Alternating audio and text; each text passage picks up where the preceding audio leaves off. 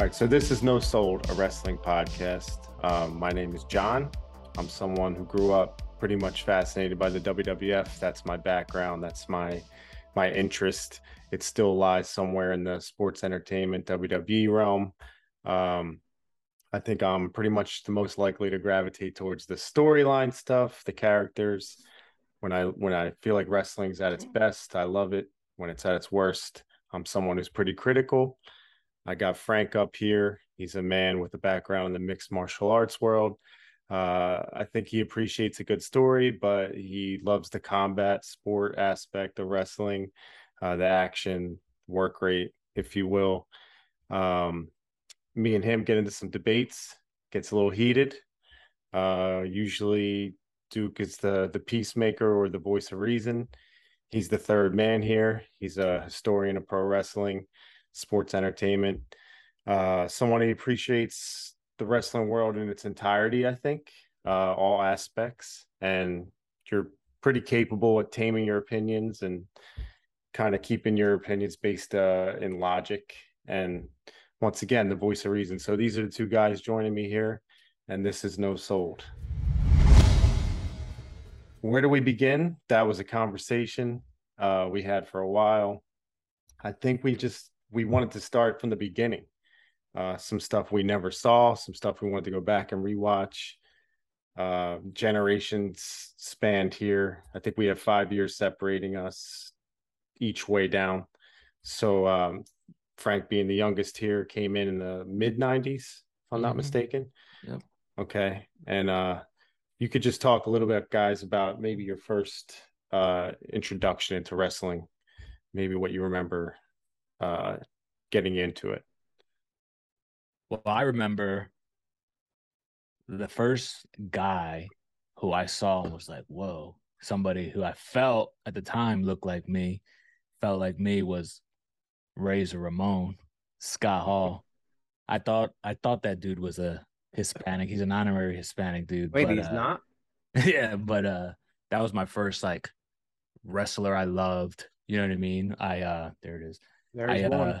Yeah, I got but like after that, I sort of followed him and Diesel right to WCW, and I was a big NWO guy. All that mid 90s attitude, era coming up stuff. I was super WCW guy.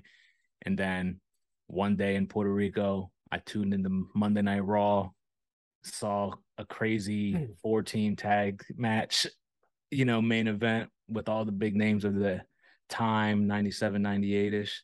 And then I started gravitating to that show, so yeah, that's what like I remember like really hooking me, like a lot of people of the time, honestly. Duke, about you? Earliest memories? The first wrestling match that I can recall seeing was Hector Guerrero, who's Eddie's older brother. The big moment that I remember was Hulk Hogan beating the Iron Sheik. I actually remember that day, like my brothers and I were watching it together and we like freaked out when Hogan won. But the first match that I remember seeing was Hector Guerrero, though, in NWA. And I actually met him, I don't know, 10 years ago or probably longer. And I told him that he was the first match I ever saw. He's like, oh, yeah, who did I wrestle? I was like, I don't know, dude. I was like 7. But it was cool to, have that experience because. So you were about 7 or 8? Yep. I was about 7. My dad passed away when I was 6. And I didn't watch wrestling when he was alive. But pretty much right after that, because I ended up recording wrestling over all his like James Bond movies and all that stuff. That's great. I did that all over all my mom's like Marcy and David Bowie VHSs. Oh my God. Just recorded all my wrestling. Frank, how old were you then in like 96, 95? 95, I was 8 years old. Okay. Yeah. So 7-ish, Yeah, 7, about the 8. same. 90 SummerSlam 91 is my first official memory. Okay. So I was about 8. So it all lines up. It was actually my cousin that recorded SummerSlam 91. I saw the Brett Perfect match, but then the tape cut off. So for the longest time, I never knew what happened in the rest of SummerSlam '91. Oh my God. For like, maybe 5 years later, I saw the rest of the card.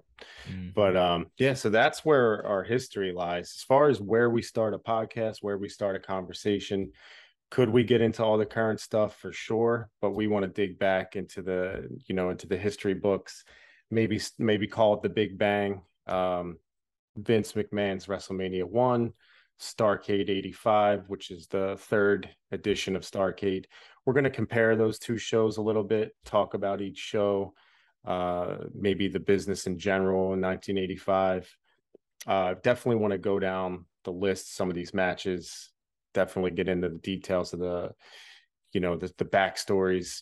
I found that right off the bat, watching these matches cold, so to speak, is difficult. Like, if you don't know the build behind a specific match, it takes away from rating it or ranking it. It's difficult for me to just say like Magnum TA and Tully, for instance, was 7 out of 10 if I didn't realize the hatred they had built up that whole year and over the summer.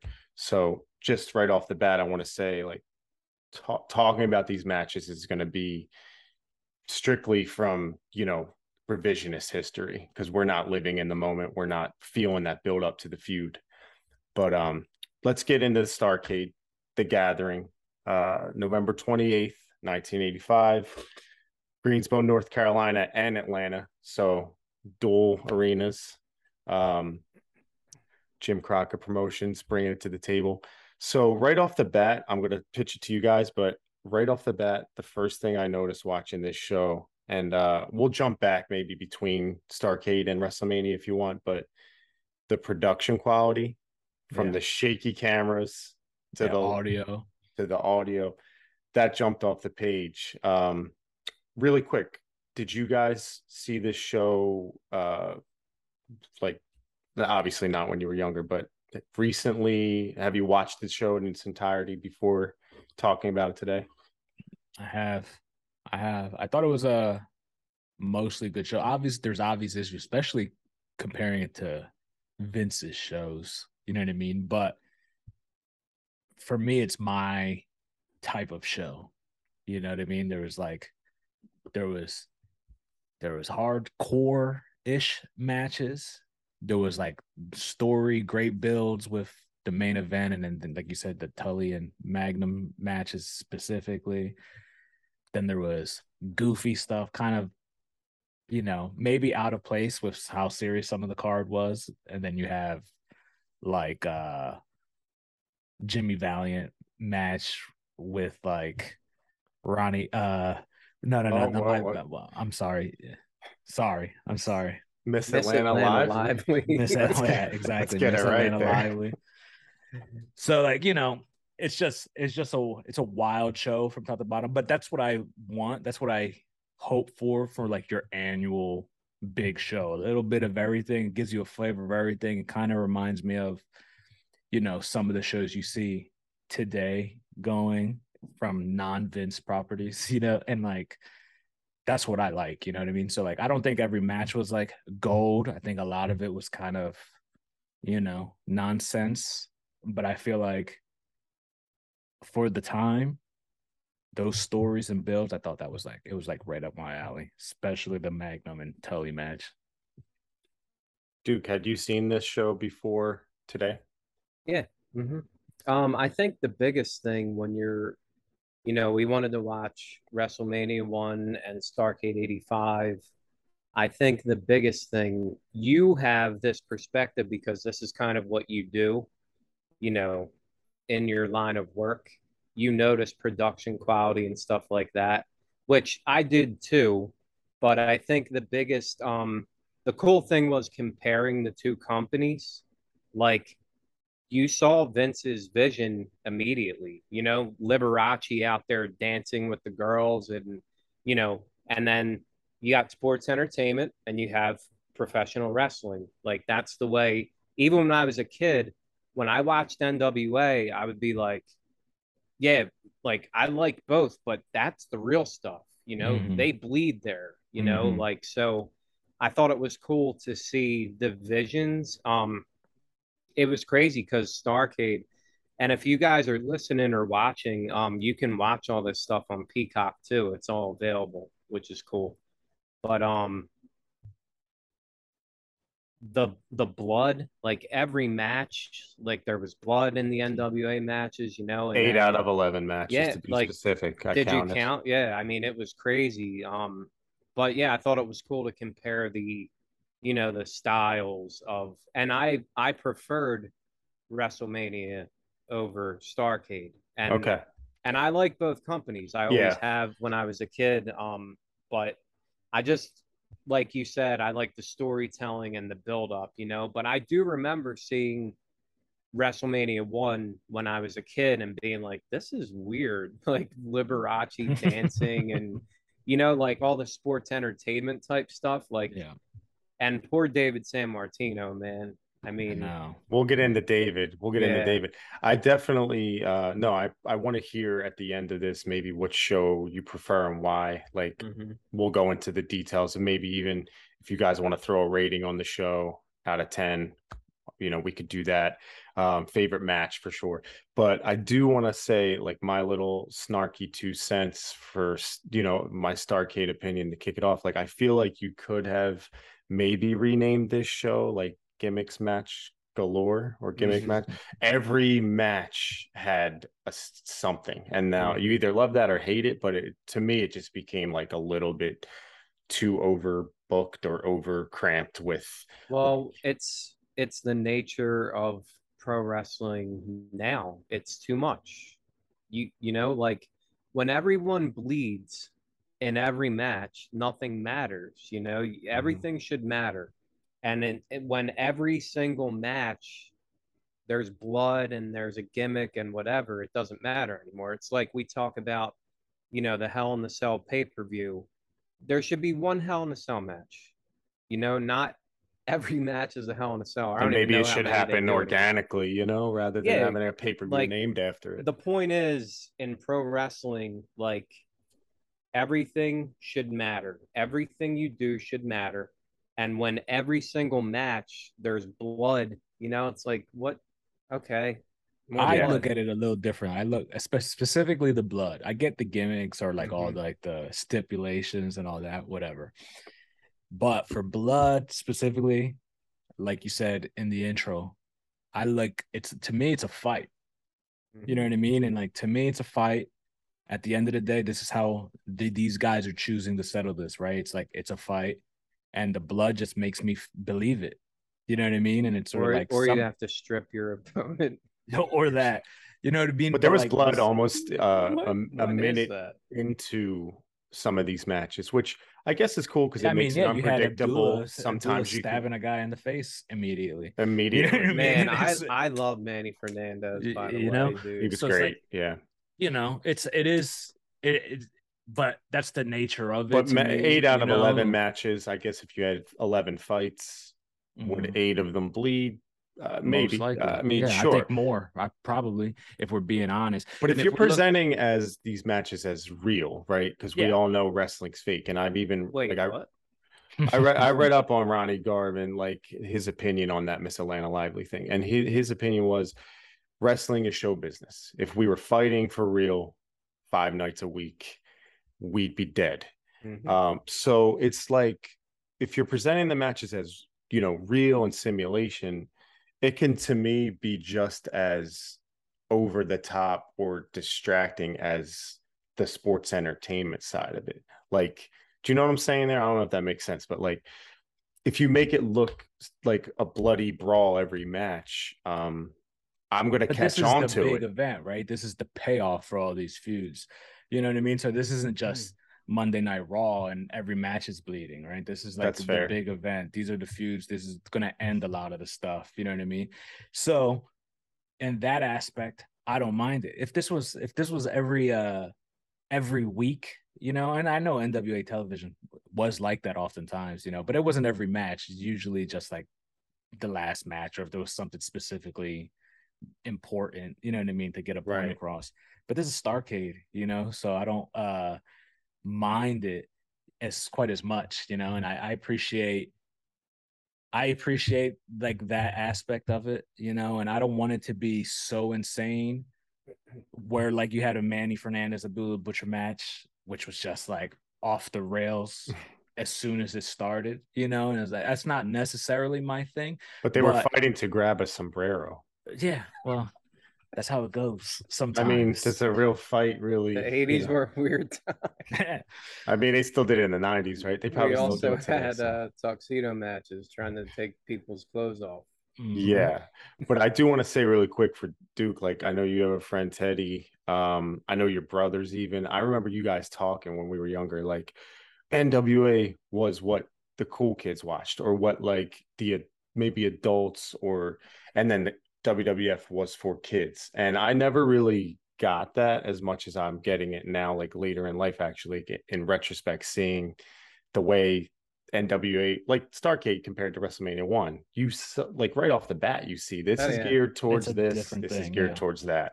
And so I love both, you know, like I think that pro that wrestling works. can come in all forms, you know, like I enjoy Orange Cassidy, you know, like a lot of old school people don't. I'm as old school as it gets, but like I think pro wrestling can be Will Ospreay versus Ricochet, or you know Manny Fernandez versus Abdul the Butcher in a bloodbath. You know, I Or think that's what's cool Liberace about dancing it. with the Yeah, Rockettes. Yeah, that not so much. Yeah, I agree with Duke. You know, like I don't want to like feel every match has to be a bloodbath, but like I don't get distracted by it either. Like it doesn't.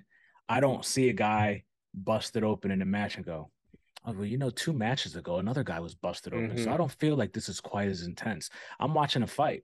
You know what I mean? And that's how I like to look at it. You know, I'm just I trying don't. to. It's I'm not just. even like a criticism of the Starcade. It was. I guess it's just like you don't see that much anymore. Yeah. So like when I saw it, I was like, oh man, like No, for every sure. match these guys are It was juicing. jarring for me even Yeah. watching it, and you know, but that's what made me feel like, oh, this is, you know, obviously I'm not of that time, but this would have been what I would lean into more versus Vince's show if I didn't grow up in like this territory system, right? Because like Vince would have been our show anyway. Yeah. But if I would have all of a sudden had to make that switch one week to Vince's type of wrestling show, I probably would have been bummed out. A lot like I was bummed out once ECW went away, you know what I mean? And once Vince became like the only option, you know, the same kind of feelings happened with me in those like instances as well. I just wish I had that other thing to watch, which is why I think AEW is cool today. You know, it's something totally different. And you know, everything. I love the gimmick guys. Like you mentioned Orange Cassidy. I'm not like the biggest Orange Cassidy fan, but I watch his match. I don't get distracted by it because I know this is the game. Sometimes these guys are going to be goofy. Sometimes Nick Gage is going to be pizza cutting somebody's head open, you know, and it might not be my thing, but that's the business, you know, and everything's not meant for me. But I take what I could get from everything, you know, and then I just go from there. Yeah, I think that's the right attitude. Well, I want to definitely shift over really quick to the start of WrestleMania 1. Just linearly, we'll go a little bit back and forth here, but Madison Square Garden, New York, New York. We're not going to talk all the details about, you know, what Vince put into making this happen right now, but we're going to Do you know the rumor of how he got that money? I've heard well, I'll let you tell it. I'm Well, not no, the rumor is that remember when he showed up on TBS? Did you guys ever see Is that that? Black Saturday or? Yeah. Yeah. And then Georgia. he ended up selling it back to them for like $1 million or whatever. The rumor is Vince used that money to fund WrestleMania. Imagine. Who knows? Pat him on the back, pat himself on the back. Just right off the bat, about the production value and whatnot. WrestleMania 1 wasn't coming out like polished and crispy. There was a lot of issues there as well. Especially like, I don't know if you noticed, like post-match, some of the wrestlers bumping into Lord Alfred as he's like talking. It's just funny to see that stuff. But I have to say, like, coming out and putting your stamp on it. Mean Gene, you know, the voice of the 80s, like just seeing him even do the Star Spangled Banner, it was so Oh my cool. gosh. Which I is loved it. crazy. It was, yeah, it was crazy, but I mean, I loved it. Right off the Also, bat. them calling Gorilla Gino, that always was like, I was like, what? Like Gino, like, and everybody did it too. Yeah, I know, constantly. I have to say, I love the pre-match interviews that WrestleMania did to kind of get into the match, as opposed to the post-match interviews that they were doing, and Starrcade, just as a contrast there. I thought it was cool to like build it, although I will say, being in the same room, like to be like interviewing, you know, Right. San Martino, and he'll Yep. walk And away, and then then in Brutus comes walks right over. Yeah, Yeah. little detail that I didn't love. Yeah. But they'll work that And out. they'll the work that out. US They'll tighten it up. Express, I think they showed Nikolai and the Sheik, and then they interviewed the US Express, and they're like fully dressed. Yeah. And Barry Windham's like, yeah, we're heading down to the ring right now. And then like all of a sudden they're in their tights. It was I do like that. obviously I like both though. Like I like both for like different reasons. I like the post match. I would prefer both, but yeah, you know, Yeah. like I like both aspects of it. I mean, but you see like people fresh out of a match, maybe not all there, like Crusher Khrushchev or whatever. we'll get into that post I match. was like, dude, I was like, what is going on? I know. I was like, let's just move on from that. I know that's good. But also, I just wanted to mark this really quick. An hour and 26 minutes in, it was J.J. Dillon. He said Starrcade is the greatest event in wrestling history, and that history will show it.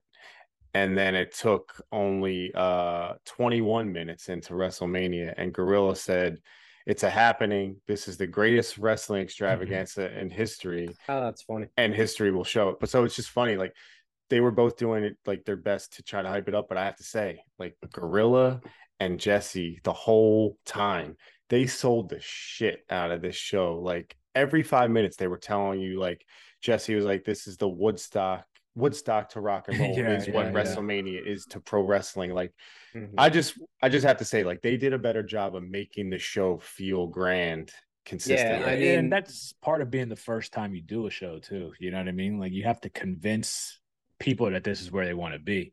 Starrcade is around a few years at this point, you know. And you know, I like Bob Caudle. Like I grew up a lot watching him, but you know, he's no Gorilla Monsoon. With all due respect, I mean, to me, Gorilla is my goat.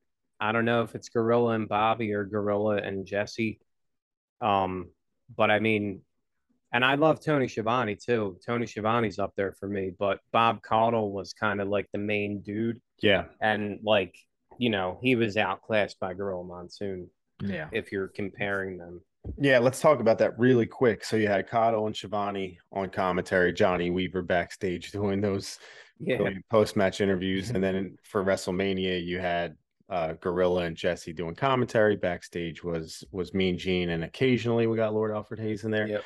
But yeah, just to wrap that up, like I preferred Gorilla and Jesse, not because of my WWF bias, but Schiavone was awesome and Caudle's good. They're calling it like a sport. They're calling it in two different ways. It's different things. Yeah, you know, like I love Gorilla. I'm a Gorilla and Bobby guy. Yeah, but I love Schiavone. You know, and like we said, Caudle's just not in the same class. I think it's any of those guys. He's more old school. It is what it is. With wasn't bad. It was just when you compare that, it's just tough. You know? And once again, it's Vince, I'm sure, in Gorilla's ear. Yeah. You know, being like, that's what I was gonna say. That's what I was gonna say. You could see WrestleMania had maybe a more clear direction. Well, they had, you know, Vince McMahon, which is the great equalizer. 31st, it's WrestleMania. Get your tickets to the greatest sports entertainment closed-circuit TV spectacular of all time. Mr. T risks it all wrestling for the first time, teaming up with champion Hulk Hogan versus Rowdy Roddy Piper and Mr. Wonderful Paul Orndorff. Get your tickets now to WrestleMania on Closed Circuit TV. Don't miss it. See only at the following location. It's Starrcade 85, The Gathering. Already signed for the World's Tag Team title. The Russian team will defend, no disqualification, no time limit in a cage against the Rock and Roll Express. And the NWA World Heavyweight Champion will defend his title that night. It's Starrcade 85, The Gathering. So just to get into the shows a little bit, I want to jump back to Starrcade. We started with young Sam Houston, the young up-and-comer. Sam Houston. He was taking on Crusher Khrushchev, Barry Darso. Do we all know who Sam Houston's brother is? We can tell the crowd, the audience here. Do you know, Frank? No. Oh, yeah, I do know. Okay. Yeah. Sorry. Sam Houston. I was thinking we were talking about Crusher Khrushchev, and I was like, Darso. Crusher Khrushchev, Barry Darso, his brother, well-known Bruce Darso, also a communist sympathizer. Yeah. No, we had Sam Houston, the brother Jake, the son of Grizzly Smith. I have to say, like my initial thing was the crowd was all about young Sam Houston, and he was super athletic. Like, yeah, I was impressed. Those crowds are very, for the most part, like good guys, you know? Yeah. You would see it. The Midnight Express would get cheered sometimes, and the Horsemen, obviously. But for the most part, they were pretty good guy-driven crowds. And those pops are incredible, man. I know. It is wild to see. It's crazy. For like every good guy. Yep. It was like they were the hero of the show. Yep. You know, made them feel bigger than they were. Yep. It shows that stuff is missed a little bit now. Like when you have the Shades of Grey booking, you know, That's one thing though about AEW fans. They're pretty good cheering on the good guys. They really are. Yeah. And booing the heels. Yeah. Yep. I mean, for the most part, I agree with that. But yeah, Crusher Khrushchev ended up getting the win there. It was a 10-minute match. He looked great, by the way. He did look good. Yeah, I thought it was a nice opener. Mid-Atlantic Heavyweight Championship on the line. You know what always bugged me about Khrushchev was he just spoke like an American. I wanted to get into that. You know? Yeah. I really wanted to get into that. His lack of accent was Nikita jarring. Koloff was an American too, but he at least, you know, like, tried, even if it's not good.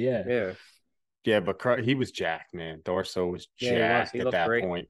He looked great. He was as far as an opener goes, like it was fine. Like once again, we're watching it now versus then. I'm sure people were super into Sam Houston at that time. And it was an interesting to contrast it with WWF's WrestleMania 1 opener. And you had the Executioner. Was that Tito?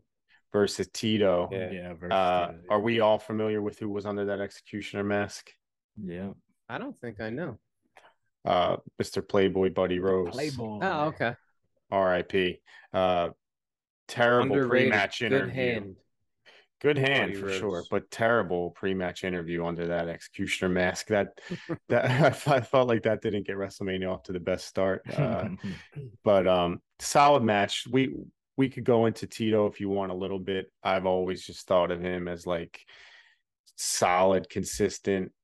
I want him right in the middle of my card or opening my show, but like carpenter, whatever the term is. So dry.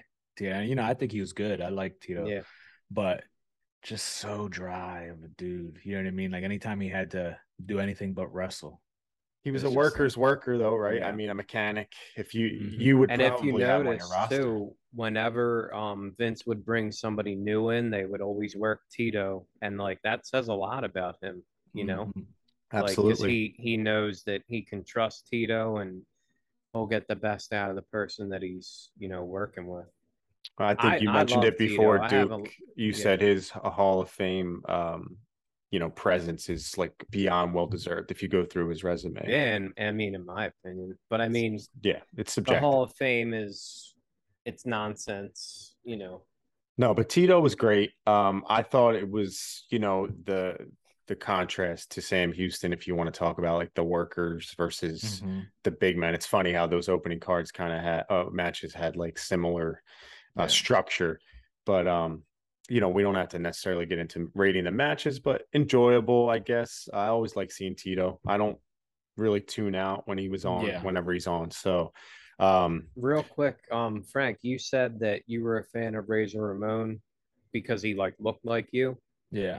So like when you started watching, was Tito around? When was he El Matador or was he gone by then? He was gone, I believe. He was Okay. gone, but like the first stuff I ever like going back and looking at Tito, he was El Matador Okay. for sure. So But like that's how I you knew didn't him. like when you saw him, you weren't like, oh shit, he Well, looks no, like just me. because Like, very specifically, like I'm Puerto Rican, so like Tito felt very Mexican, so it was always like a different okay. thing. Where like Yeah. Razor, obviously he was doing like the Scarface Yeah. gimmick, but for me, he felt like a Puerto Rican guy, you know. So Okay. like for me, I was like, oh, this dude, you know. Yeah, I always tell people he reminded me of my Uncle Tony, you Okay. know. So it was always Yeah. so it was a little different for me, you know. Okay. That's funny.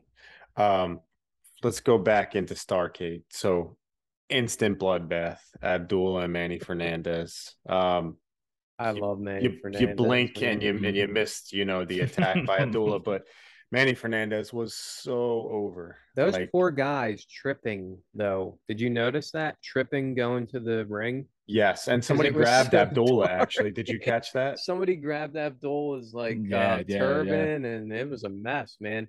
The Multiple last guy I guys would want though to when mess they with. came out like were tripping and stuff because it was so dark. Yeah.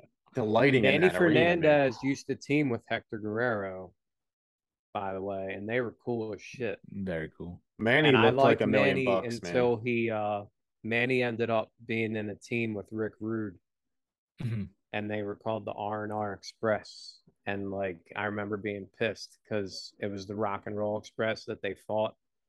That's funny. Yeah. R&R, like to feud with the Rock and Roll Express, Yep. was it? Okay. Yeah, like Well, Ravishing and Raging Bull. oh, Which cool. you put those two guys together, it's like what? Like Yeah, really. But Raging Bull, like that, he looked so good coming to that he ring, was man. cool as shit. He was really good, man. So over, so charismatic. I mean, they made that match pretty enjoyable. Like I said earlier, I was joking, but like they're fighting over grabbing the sombrero. But clearly it meant a lot to them because they were going all out. What do you guys think of that match overall? Did you enjoy it? Or I think it's cool. You know what's Abdullah the Butcher's like selling like all the stuff actually like surprised me. It's somebody who didn't watch a ton of, Abby. I was just like surprised because I always took him as like a big guy just in these death matches type things, but I was very like I was pleasantly surprised with it because I just thought this is not going to be like my thing, but it was cool. Yeah. Yeah, real quick, I know like my introduction to Abdullah Butcher was magazines. Like I hadn't really seen yeah. I was deathly afraid of him just from the pictures, holding the fork or all the scars in his forehead. Years later you see some interviews and stuff and you're like, he's like a sweet old grandpa. Yeah. It's very strange. But back then, even he had me convinced rewatching, like he looked like, a bad MFer in that match. Bloodbath, like I said, it was violent, not really my thing, but I did appreciate Manny Fernandez and just his charisma, and it was solid. It was another one to kind of like bring the crowd up. They did a good job of like keeping the action going, if nothing else. And I also I watched wrestling back then, but I didn't see a lot of Abdul the Butcher. Like you, I would read about him in magazines. Like they would show pictures of him in Carlos Colon. Yeah, exactly. But like I didn't see much of him, so it was cool to see him. Because all this wrestling that I watched, I have only seen probably a handful of his matches, so it was cool. It was cool. They labeled it a Mexican death match. Yeah. I don't know if the rules today apply in a Mexican death match to grab the sombrero, but in that one it did. So yeah, Fernandez got the win. Shifting back over to Mania, man, we won't spend probably a ton of time talking about this match because it was so short.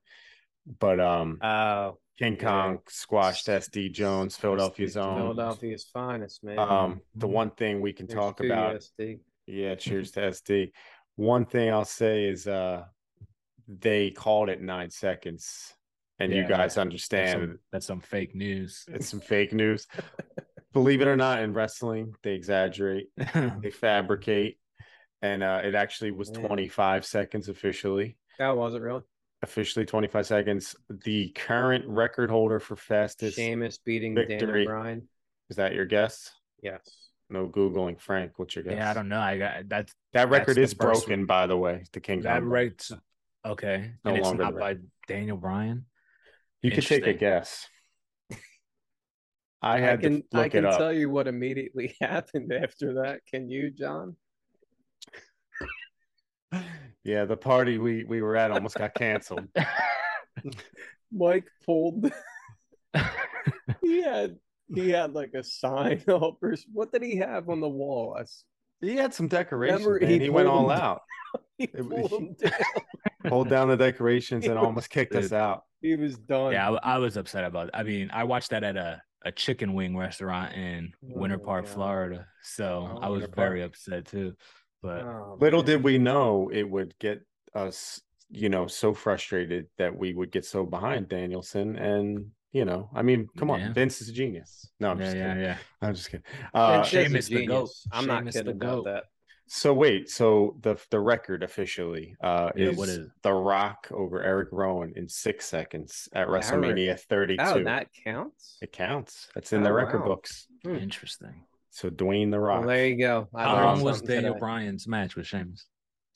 I don't have that in front of me, but I want to say it was 18 seconds actually. 18? I remember. Okay. I believe it was 18 seconds. Interesting. So so it was King Kong Bundy. Look, I mean, we could get into one day about the vignettes they had for King Kong Bundy, like debuting. They did some cool stuff to like bring that character in. Like old school vignettes? Yeah. I don't remember them. Well, they would do things where they were in like the Titan Tower studios or whatever. Like, let's just say at the time it was Lord Alfred and Gorilla, and they're talking, and all of a sudden the building starts shaking. Okay.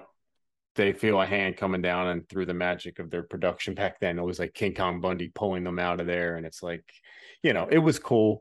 I remember when he came back, like in the 90s. Okay.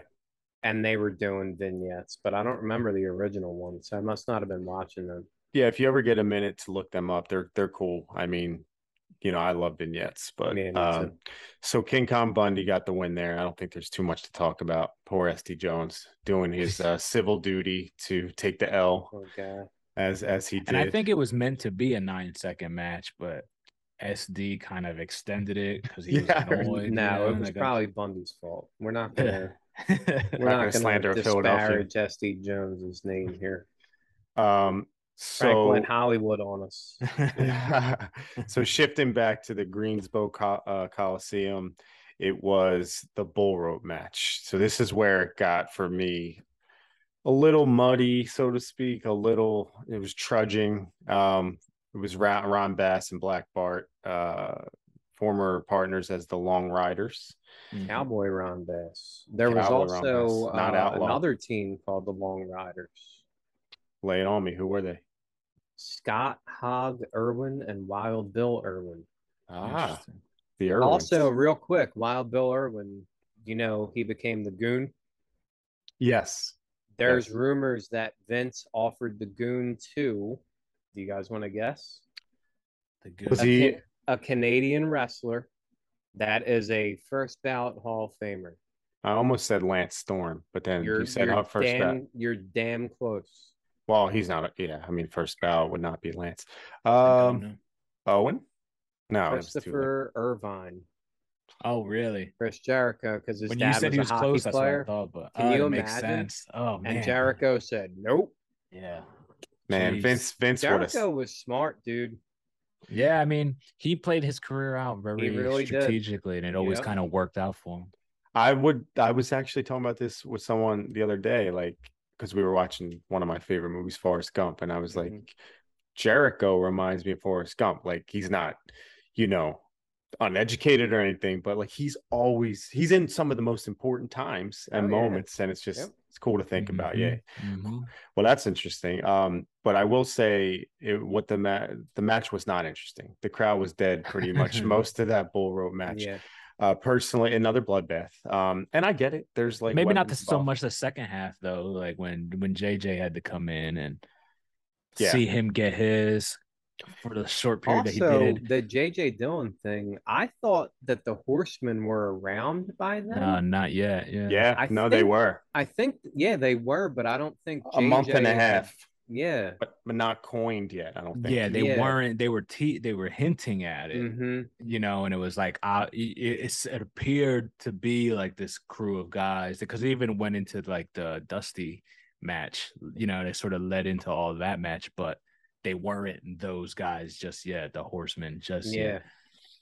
Right. J.J. Dillon, by the way, one of the best managers of all time. If For he would sure. have had that grander, Mm-hmm. stage, forget it. Watch him Yeah. with the Horsemen if you ever get a chance. Yeah, no. He's awesome. Yeah, I'm with you on that. He had the ability to, like, I guess they say, talk him into the arena or whatever. He Mhm. was as good a talker as all those Yeah. guys. Oh yeah. Yeah, no, And he like they was. say, like in pro wrestling, the villain always has to be right.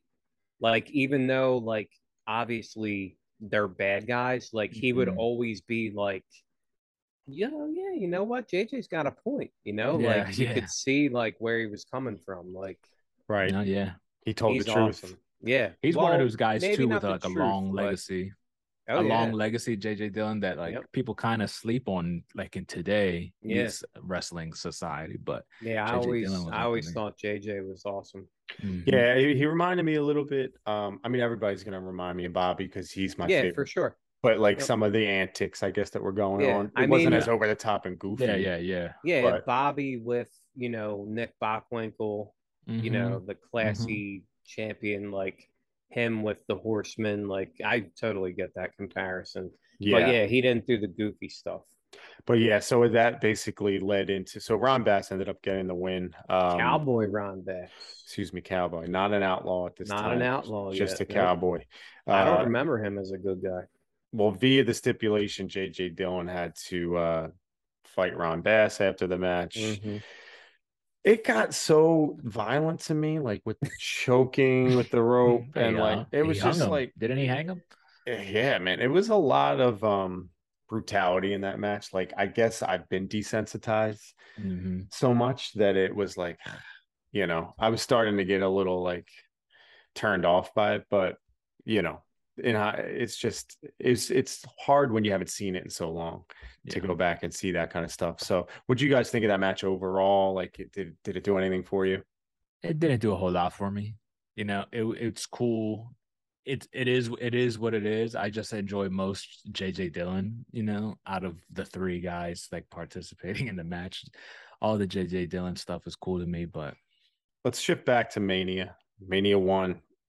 This is where we feast our eyes on Ricky Steamboat looking like $50 million here Holy moly. in the short trunks. Yep. But man, like he cut the pre-match promo. He's like, I'm here to show a meaner side.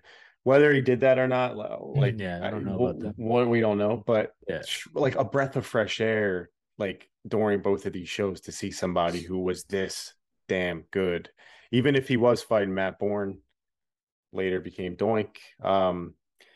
Matt Bourne was an Yeah, no, excellent Matt Bourne's cool. technician, though. Yeah, no, he was good. I mean, it's just at the Just time, not that big name, Yeah. exactly. So as far as you guys though, Steamboat, seeing him this early in the WWF anyway, how did that jump out at you? Very cool to me. I wish it was a little bit longer. I know these guys, those two specifically, aren't going to get all the time in the world, but I think if that match is 3 or 4 minutes longer, it's probably the best match on That's that probably card. why it wasn't 3 or 4 minutes long. Yeah, Steamboat was moving around like, just, it was almost like he was in fast forward compared to everybody else we were watching up to that point. Yeah. Duke, I know you love Steamboat with all your heart. He, he wasn't the dragon yet, though, which I didn't realize. And we'll talk about this because we've talked about it in private, how Vince took these guys and just sort of, gave them that fresh coat of paint, that just finely tuned them, to make them from pro wrestler to WWF superstar.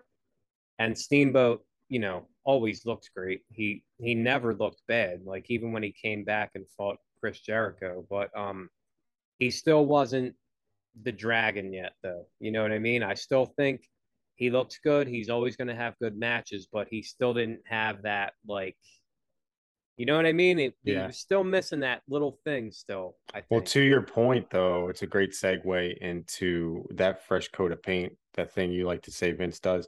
And I agree 100%. But the guy across the ring from him, would Matt Bourne, we could argue about this, but he's synonymous with Doink. Call it silly, but it's remembered, it's talked about, Yeah, it's for been sure. it's Yeah. been duplicated. It's It's Guys that iconic. don't It's even, iconic. yeah, guys that our friend Brian Marvel loves Yeah. Doink. He's Yeah. not even a wrestling fan, you know. I Yeah. mean, he's a sort of a wrestling fan, but a lot of Yeah. people know Doink, man. They don't know Matt Bourne. Mm-hmm. yeah, and I mean, who's to say if he's given the green light and it's like, oh, kid, go cut your promos, get yourself over. Like, we can't argue about that, but what we can say for a fact that Doink is iconic, like Frank said. So Absolutely. props to both of those guys. It was a fun match at this point in watching these shows. And Matt Bourne, you know, he was in Mid South and he was with DiBiase and Duggan in the Rat Pack, and he was always the third guy. You know what I mean? So maybe that makeup, you know, got him that thing that he needed, you know? Yeah, it's Because, true. you know, His pre-match promo wasn't bad, by the way. He was like, we're here to fight. Only the difference is you're too nice or something, and like Yeah. it was solid. you know, not everybody's going to have it. And that's Mhm. why the great ones are the great ones, you know? Mhm. Like, Yeah, some guys are, you need some guys for the mid card, you know? It's no disrespect to him. He was a great, you know, technician. we're gonna head back to Starrcade, and this was from the Omni, and the crowd came unglued for superstar Billy Graham. I have to say that reaction was epic. I loved seeing him come out. I wasn't really expecting it. Mhm. Honestly, I didn't look at the card ahead of time. So as far as superstar Billy Graham goes, it was versus the Barbarian. I think Duke said in private, like, it's kind of a waste of the superstar Yeah. on a card that featured some of these other guys. But what you guys think of this match? Or, well, first of all, there was an arm wrestling match It's first. an arm wrestling match. Yeah, I think is this like where it felt a little more sports entertaining than maybe most of the card. I know there's a couple other things on this card that will feel that way, but this was probably like the first time where it's just like, oh, this is kind of like this is a pro wrestling thing, you know, versus just settling some beef like most of this card was. Yeah. But it is what it is. Superstar's the man. I think it was placed at a time Yeah. for me where I was like, someone who does, I appreciate the sports entertainment. You know what I'm saying? So Yeah. I was like, all right, cool, like something to break the monotony of, this violence, I guess. Yeah. Even though I'm watching a violent, Yeah, it's a genre, but. Mhm. Anyways, Duke, superstar Billy Graham, it looked like $7 billion here still. Yeah, we were talking the other day, John and I. I just felt like, you know, he was winding down, you know, but like we could have had like superstar Billy Graham versus Ric Flair. Yeah. You know what I mean? Like, Yeah. it's just a waste to me. Like, and I love the Barbarian. Like, I think he's awesome, but like superstar Billy Graham, man, like the most Yeah. emulated dude in the history of the business. Like, you could have had him and Ric Flair face off, and who knows how good it would have been. I mean, Flair made everybody look good, but you know, Billy Graham, obviously his hip was messed up by then and stuff like that. But that was the biggest thing, like what I took from it. I was like, damn, what could have been, you know, Yeah. like The crowd, though, I'm sorry, Frank. No, go The ahead. crowd, bad hip or not, he just had to literally lift an oh arm. yeah. Well, once again, it's not about wrestling.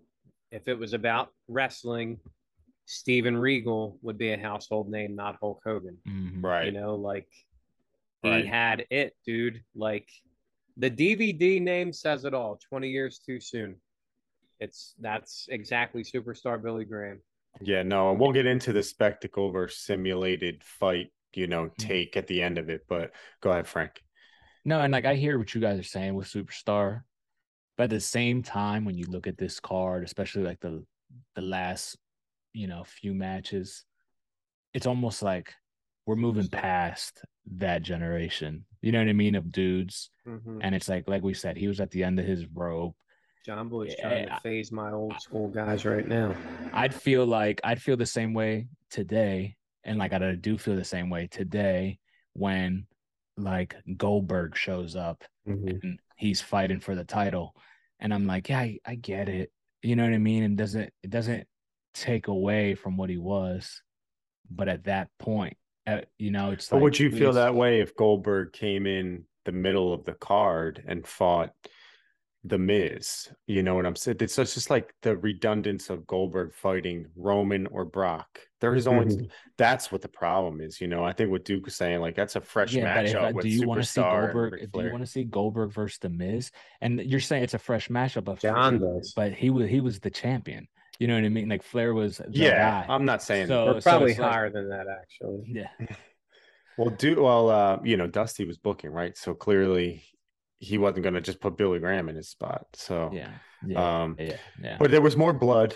To get back to this match, yeah, I mean, in fairness, though, Dusty was over. It's not like he was just yeah. No, I'm just saying, they were also in the midst of a just rivalry. you always look back at what could have been, and like I have so much love for Superstar, like.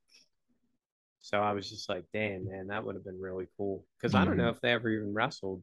I don't know. Yeah, we'd have to look into that. I would have loved to seen it at this point, even because he still looked great. But yeah, there was more blood in this match. I don't know if it was needed. Once again, maybe here it was like again, but it turned out that he won by DQ. He being Billy Graham. It was a DQ both ways, technically, I guess. Well, he won the arm wrestling match straight up, right? I think he actually pinned him down, and I like that. Little bit of Gaga in the beginning there. I thought it was cool. It was fun. I like a nice arm wrestling match. Yeah, but so that's what was going on at Starrcade. Shifting back, so we were about to get into the San Martino beefcake match, and before we get into it. First of all, let me say I actually liked the match. Like I thought the match itself built some anticipation. Like I found myself rooting for the San Martinos, and it ended in a DQ. But what was up with Beefcake not talking and being from parts unknown? Like what was the deal with that? Yeah, like I never knew what the deal was with that. I still don't know.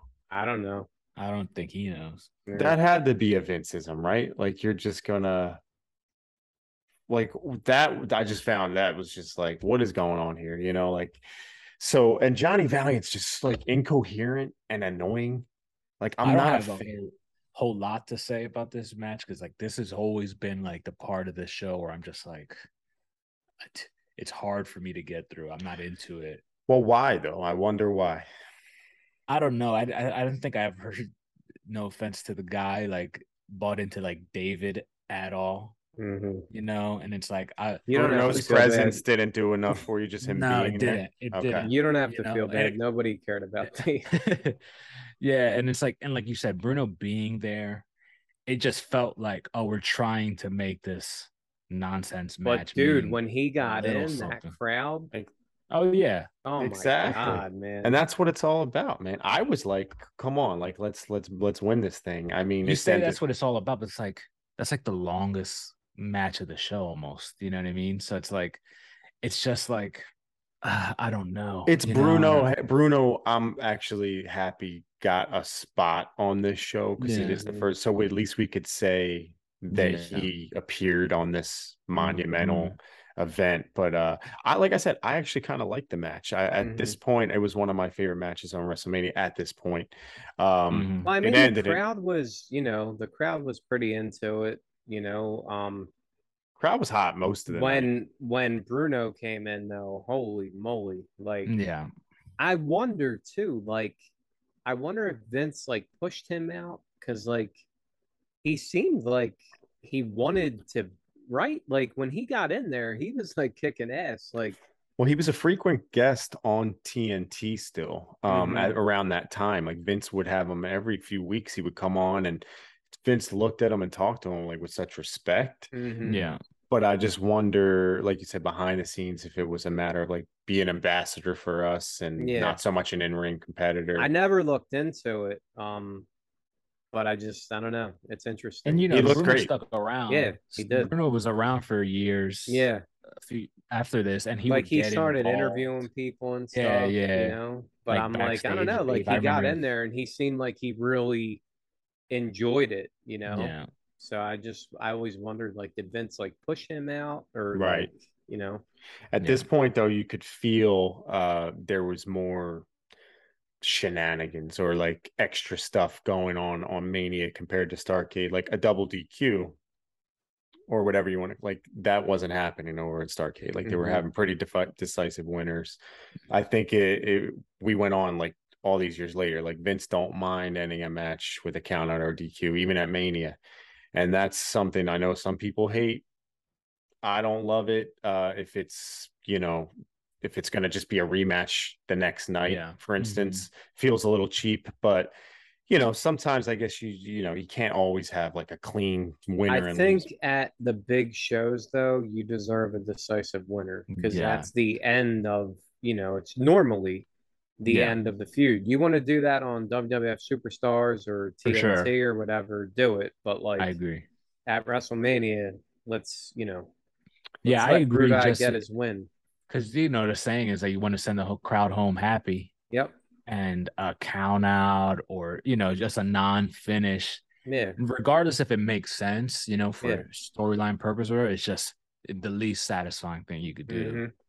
And we'll get into that. We'll get into that next match, which had a bit of a controversial ending as well. But we're going to go back to Starrcade, and this is where the Ric Flair cosplay fest happened. It was Buddy Landel versus Terry Taylor. Both of them were oozing Nature Boy isms. Not Buddy Rogers, but Flair. I feel like for me, I don't know a lot about Buddy Landel, but it was hard to get past the just imitation. And I guess it was intentional, but I know that it led to a match between them eventually, but I don't really love anybody doing the same gimmick as another guy, especially when he's on the card. On the same show, Yeah, I'm that is a little weird. That Flair let him do that. Yeah. He wasn't like, yeah, this guy isn't Nature Boy. That always was weird to me. Well, from what I heard is they wanted to build towards a big money box office match Buddy for Landel the Nature was Boy. Supposed to win the world title. Yes. Yeah, he messed it up himself. Yep. Right? Yep. Had his own issues. But Buddy Landel, I think, is cool, dude. I understand what you're saying, though. I understand what you're saying, but I like him. I like his matches. I liked his post-match. It is strange. It is strange to see that Nature Boy gimmick. Yeah. Gimmick, we're talking. It's not just the name. It's like he's doing the Yep. You're doing everything. After the match, though, he did give Flair love. Yeah, that was interesting. So, and the match itself was really good, really solid. Dude, Terry Taylor should have been bigger, man. We could do a whole show on guys that could have been bigger. I mean, Terry Taylor, he had charisma, he could work. Oh, who's that little pup? That's my roommate's dog. Yeah, man. And then he was red roostered, never to be heard from again. But I'll never defend that one. What a disgrace! I know. Yeah. Once again, we talk about how Vince is a genius, but one time we're gonna do a podcast to do his hits and best misses and worst. Yeah. Anyway, Terry Taylor's awesome. Awesome. I think he's good match. He's always been a good hand, as they say. He has a great mind. He's still in wrestling. I'm pretty sure he works for Impact still, on the creative team. But yeah, man. And I like Buddy Landel as you do, Frank. I always loved his elbow off the ropes, boing, and then even that quick corkscrew elbow. Yeah, no, he was good in the ring. Like I No, said, I was a little your point is distracted. valid because even when I was a kid, I'm like, why? Why is there another Nature Boy? Like, Well, the funny thing is, in doing some research, it was in '83, year I was born, but he was working in Puerto Rico as a heel, Buddy Landell, and I guess at that time, like you didn't have national TV, so if someone was killing it as the Nature Boy in Greensboro, Puerto Rico wanted their own version of a Nature Boy, and they asked him to dye his hair blonde. They asked him to do this, and he's like, "Yeah, absolutely." So he adopted that in another town, and fair to him, I guess he didn't expect us all to see it eventually, but Yeah. it just felt super distracting to me. I didn't know who won either, so that was a surprise for me. I didn't expect that. No, it was cool. It was a good finish. Once again, another JJ Dillon, appearance. I think he had the suit on with his head was all busted up. It was cool. But yeah, solid match. I just had to say, like during that match, I started to notice all the dried blood on the canvas. And I'm thinking like staph infections, MRSA. I'm like getting they didn't have that back then. I know. It didn't exist. That's new, pal. Right. But yeah, but Buddy Landell got the win after some interference from JJ. And backstage, you touched on it, him thanking Flair, but it was Johnny Weaver and him talking. I think he mentions Tully Blanchard too. He said he modeled his whole life after them guys. Yeah. I'm like, you ain't kidding, bro. Yeah. like no shit. And I've watched Ric Flair. I've watched Arn and Ole Anderson.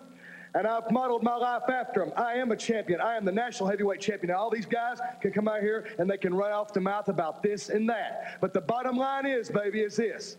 When I go to bed and wake up every morning, I can look at myself in the mirror and say, Nature Boy Buddy Landell, you are the world's national heavyweight champion. But yeah, it was solid. It was once again like a break from what we were seeing on the other side because these were two technicians. Yeah, no juice in that one, right? No. I think so. I think that's the one of two matches that did not have any juice, blood, if you will. So that was Starrcade. At that point in WrestleMania, we were going into the Greg Valentine JYD IC title match.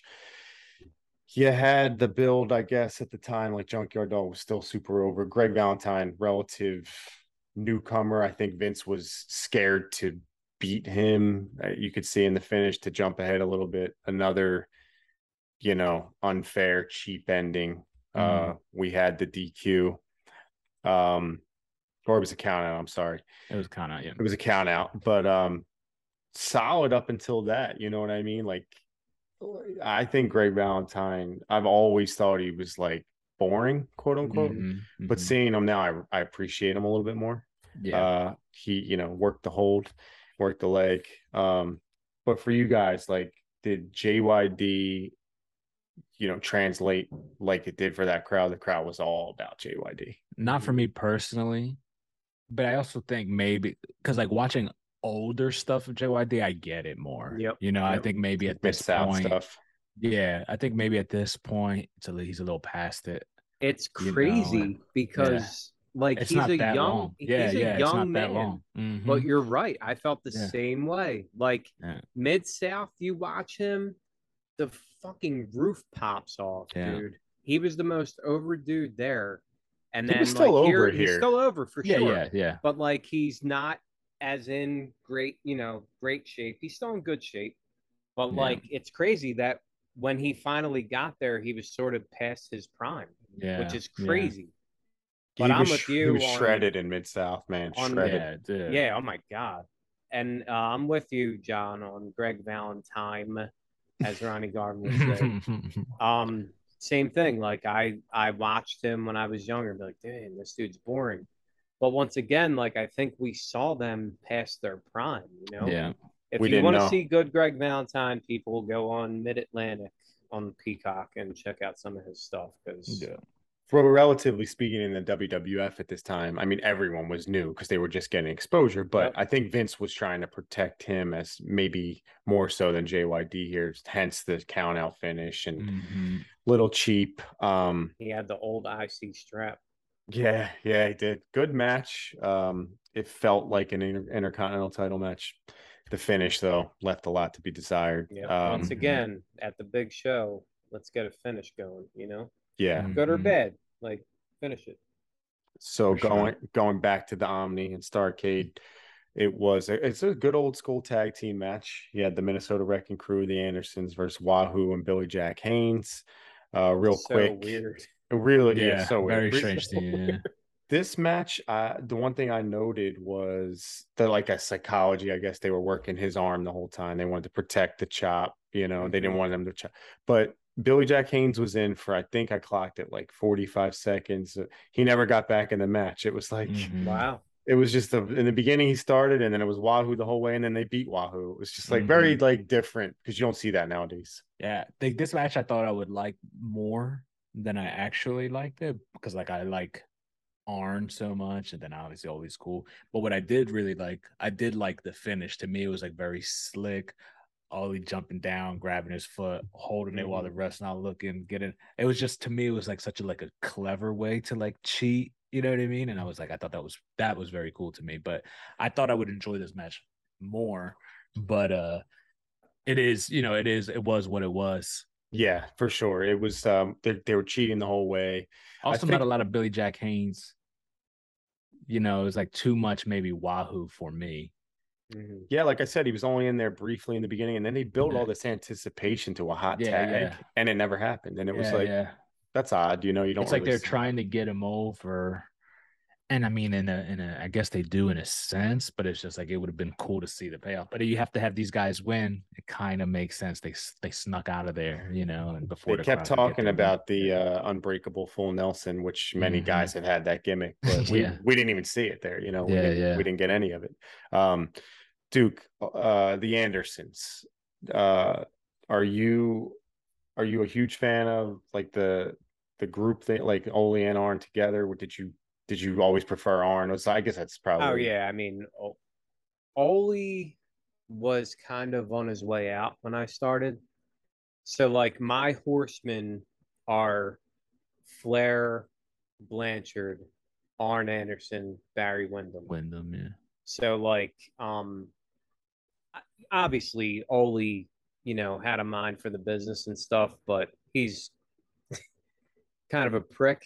Yeah. So like it's hard to get behind him, but Arn Anderson, obviously, I mean, holy shit, man, like his promos, his work, whatever it is, I mean, that guy is 100% Hall of Fame worthy, Yeah. But like you said, how they worked on the arm, I don't know if you guys know, they would always, like, that was their thing. Like the Andersons would pinpoint body part, whatever body part, and they would work on it. So they which is cool. Which is so cool. And like when somebody does it rare in modern wrestling, or when somebody does it, it's like, I love it. You know but what I mean? never even like, I don't even remember Billy Jack Haynes in the NWA. So like, it was weird to see those. He looked good, Oh yeah, he always. I mean, dude, good. When he showed up to the WWF, he looked like $1 million. Like, he stood out on this show though. Yeah, like, I was like, no, for sure. He, he's one of those guys. He's a body guy. He looked great, but like he didn't really do much once. I don't think it was probably why he was on the outside of the ring. Well, it wasn't the last time we would see Billy Jack at Starrcade, but we'll get into that later. The ending of the show. So shifting back to Mania, Madison Square Garden, another tag match. So we're going to contrast with, man, I love this match. Like, call me a homer or whatever, but the U.S. Express versus the Sheik and Volkov.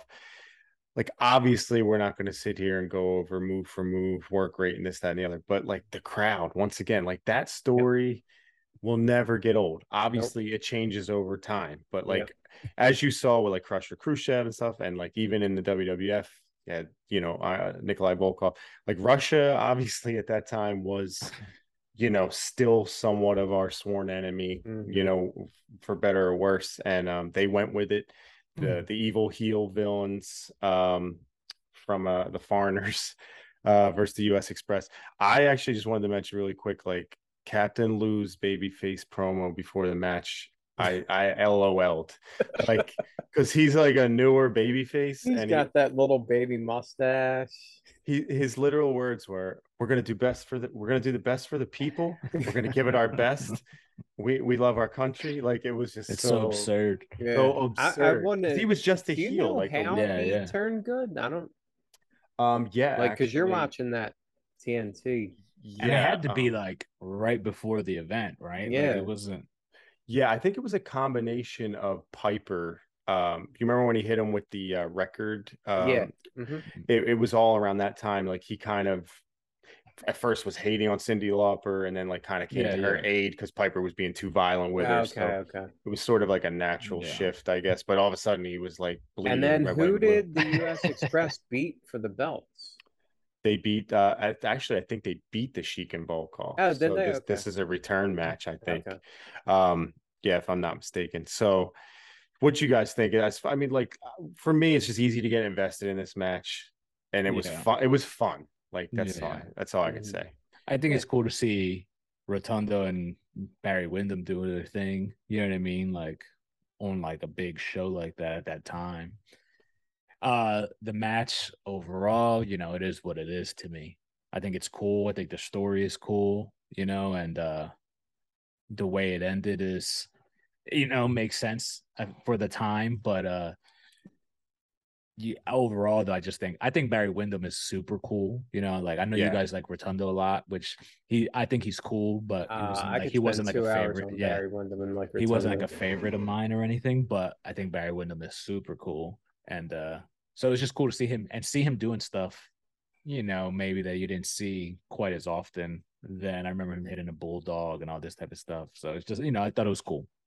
Yeah, the crowd was so white hot for the U.S. Express, which that always makes it fun, watching these matches, like having, like we said earlier, like the fans behind the baby faces. It makes it a little bit more easy to, follow, I guess. Mm-hmm. I want to correct myself. U.S. Express beat Adrian Adonis and Dick Murdoch for this okay. title reign. Okay. North-South connection. They did lose to Sheik and Volkov again and won them back. So they did a little flip-flop right around them. But this was their first defense at, I guess, a big show, because it was the first big show. And Iron Sheik and Nikolai Volkov won. New champs, Russian heels being very topical for 1985, apparently, appearing on both shows. But yeah, it was a fun match. I have nothing but I just grew to love Lou Albano more and more the older I get. Like, he was annoying, he was incoherent like Johnny Valiant, but I guess the fact that he happened to be like such important moments, it's just cool to see him pop up. And Also Mario on the Super Mario Brothers show. Yeah, can't forget about that. All right, so we shift back Starrcade, and Hold on, you're not going to let me talk for 2 hours about Barry Windham and Mike Rotundo? Actually, yeah, I'll clock it starting right now. I won't do that, but I will say Barry Windham is one of the most naturally gifted professional wrestlers in the history of wrestling. And if he really would have like focused and wanted to be, he could have been a gigantic star. But everybody says he just didn't, it was, he got into it probably because his dad was a wrestler, and, he just didn't love it, like. And it's not because of opportunity either. No, like, absolutely no, not. yeah, he was in the biggest stuff for But I mean, a while. dude, you watch him, it was so easy for him, man. Like, That's what happens with guys who are so talented, like Yeah. naturally talented. It could have happened with oftentimes, Randy Orton, man, because he Mhm. got kind of, yeah, he wasn't really giving a shit, and then he kind of got his head straight. But I Yeah. mean, I think I see a lot of Wyndham in Randy Orton, just so naturally gifted. And Mike Rotundo went on to become one of, I'll say it, I think he's one of the greatest heels in the history of the sport. Like, as the Varsity Club dude, and then as IRS, like, he was so unlikable. And I mean, like I said, I could literally talk for 2 hours about them, but super cool to see them, like Frank said. And then after the match, Iron Sheik calling Gene Okerlund Gene Mean. Love it. That never gets old. Man, I love it. I could listen to them talk all I day. love the Sheik. I love Volkov too, man. What a just big What a brute, dude, man. Right? Like, dude. I he's watch just a him big and man. Like, I like, yeah, I feel like he was that generation Cesaro, maybe almost. Like he didn't get the same. He wasn't athletic like that, but he just Sure. looked. He was just cool. a big He was a solid brute, guy, man. Yeah. and I met him, many years ago now, but he cool. was the nicest, Yeah, one of I the bet. nicest guys. It kind of surprised me. He was talk to me. We were Was he working the wearing show. that We were red working a suit? Wizard. That red suit?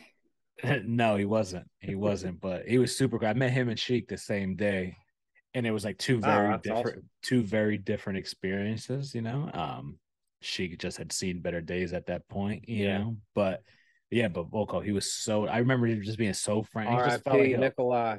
friendly older guy, and I always remembered him because of that, because it was like, oh, okay, because it made me, how it is when you meet somebody you love and then all of a sudden you're like, oh, I love this guy for life, and it was like Volkov was one of those. Or when you meet somebody that you love and they blow you off, Eddie Guerrero. Rest in peace, but Oh, come on, we're not gonna stand for any of that. He did the same thing to me though, but I didn't slander. We love you, Eddie. Slander. I'm just saying. We always love Eddie. So really quick, Duke, I want to say it's so interesting you say that, because Vince on TNT would interview people, that he would have the US Express on. And I noticed he would have Rotundo sit in the seat closest to him the first couple times they were on. And then it shifted to Barry being next to him and getting most of the questions. I think Vince really wanted Barry to excel. And, he like left, you said, man. He left shortly after that. Mm-hmm. And again, like you said, not because of opportunity, because he fought Flair and he won the Western States Heritage title, and he was a horseman. And so didn't he have a great career anyway, like despite himself, maybe? Yeah, if you want to say that. I would say so. I mean, he's a Hall of Famer, right? So I think but so. I mean, I think that they always said he was happiest when he was at like a strip club. And I don't know. I'm not in the business. I know what I read, Right.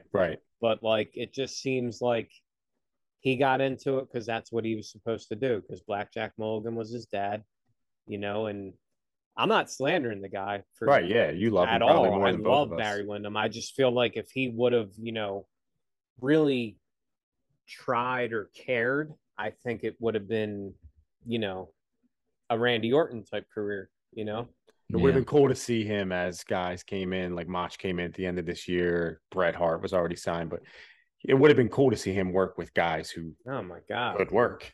He could have been a Hulk Hogan type guy, like he had everything. When you can work and you have that it factor, I mean, right. You can learn promos, man, but you can't. Well, he had Lou Albano with him. We're going to do our best. We're going to win for our country.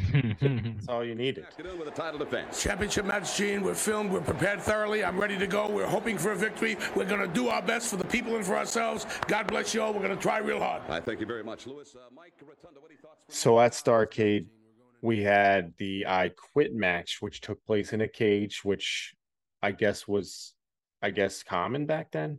Speaking of guys that could have been a goddamn, I know. superstar. Let's get into it. Magnum TA and Tully Blanchard in a brawl, in a literal murdering attempted murder on each other. This match, violent, believable.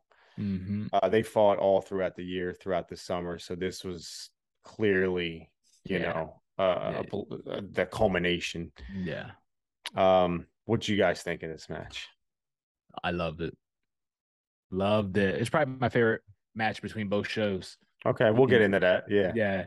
It's super violent, it felt real. Like if you want to talk about feeling real, to me, because there's no like wrestling moves even. It's just like we're fighting, and if one of us dies, we die. And, and that's how it went. And to me, this holds up today. It holds up with like anything ultra violent today. If you're into that, it holds up with any sort of storyline driven where like you want like that maximum payoff. To me, like it holds up. I thought this was great. Magnum, he felt super legit. Obviously, we know he could have been like the guy. We've talked about this. He could have been, maybe should have been the guy. Unfortunately, it didn't work out that way. Tully's always been great. To me, super unlikable. Always, but like that's what I love about him. Mhm. And yeah, I just this is to me this was like top flight stuff. Okay. Duke, what you think about this match? Yeah, I mean, Frank said it all. Telly was a great heel. Telly would have been bigger. He just happened to be standing next to arguably the greatest world champion in the history of pro wrestling, you know? Like Telly was awesome, but like he was standing next to Ric Flair.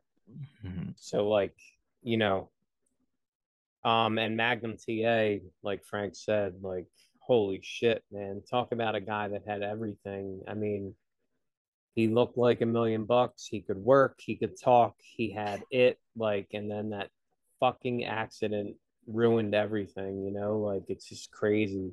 And it's funny too with these two guys because you guys are familiar with Tessa Blanchard. Yes. Magnum TA actually raised her. He's her Oh, interesting. stepfather. So Huh. like so weird. I you did know, not know like, that. Yeah, I yeah, didn't know how either. that worked out, you know. Magnum ended up marrying, I guess, Telly's, you know, ex-wife or whatever, and yeah, he's The his ultimate W, I guess, yeah, right? he's her Yeah, right. stepfather. So Long-term yeah, Magnum storytelling. TA, dude. I mean, that was I actually remember that when he got hurt, and like I remember like I was probably crying, I'm sure, like So in real time, you remember that? oh yeah, yeah, I was watching wrestling at that time. Oh, I don't that's know what wild. year it was, if it was you'd have to look. I don't want to say a Yeah, number and yeah. be wrong, but I know I remember that Dusty came out when Magnum came back. He had a cane and Dusty was crying and I was crying watching it, and that's kind of what led to the superpowers. Mhm. Dusty Rhodes and Nikita Koloff. But yeah, man, Magnum TA could have been like a huge star, man. And It was a it's year too bad. later, actually, almost to 86. it Okay. was October of '86, Yep. and he was driving home, and yeah, the Porsche Crazy. hydroplaned, and it Yep. was terrible. I guess it was injuries that weren't able, like, because nowadays, you know, guys have such catastrophic injuries, but they fight anyway. I guess it was something that he couldn't work through. I mean, Yeah, I don't obviously, I don't even remember It what was like exactly. I just remember spinal. yeah, I was spinal. Yeah, spinal. spinal. Oh Broke man. my back. Oh, he was paralyzed from the neck down. Yep. Yeah. Yeah, at And the he, time. he came back like good Thank for God. him, like being able to walk on his own and stuff. But Mhm. I do remember like he couldn't really move his arm. Mhm. His arm would always like kind of be in his pocket. And I don't want to bum everybody out, but it was just, it's too bad It that is. Magnum, wasn't able to do it. But hey, he lived, and you know, hopefully he had a good life. And Bob, look at them pulling and tugging on each other. Both men are injured. Both men are hurt, but no one will say I quit. So they were trying to kill each other in the match, and I found it to be. It was very believable. It was very violent, and I respect the commitment to the realism. I just feel like it's not something I need to have in like a show or like something I'm watching where I know it's predetermined, or like I think it reached a level like, so the yelling was jarring because it's not something, they were trying to kill each other. I guess it just caught me off guard because I'm like, once again, desensitized, you know what I'm saying? And it's funny because like in film, in TV shows, like the realer the better, I love that stuff. It's just something about like wrestling. I like to still have some wholesome moments, I guess. That's what always drives me crazy about you.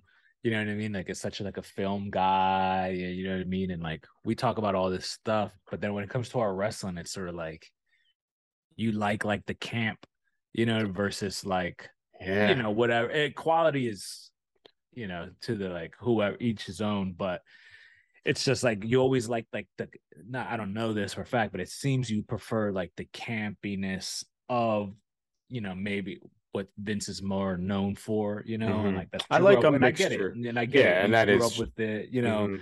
and it's so like it always like I'm always like, you don't like this match or with this or that, when I would think you would like be into it because of like, Yeah, I don't it's want to be too I love fancy the about it, but mixture. You know what I'm saying? And I like I said, I know they went to coach up. And again, I know they had a blazing rivalry throughout this year. So it's hard to just watch this match and not That's what I was that's gonna that's a say. lot of Like feel the build. yeah. you talked about that earlier, not seeing all the lead up that changes things. So, but this was the end of a bitter feud Right. between these two guys, So, And they rolled around on the ground. but and like they, I'm with you, especially as I get older. Like I know Frank likes boxing and UFC and stuff, but like I don't like violence.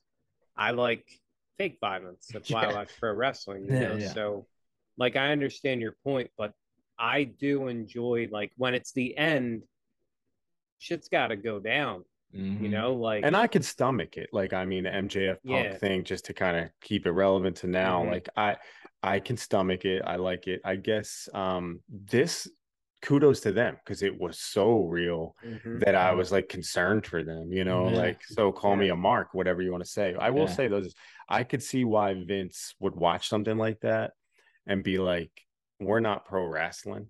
Like, I want to get away from all that. Like, I want to appeal to kids, like younger kids that will be paying fans for life.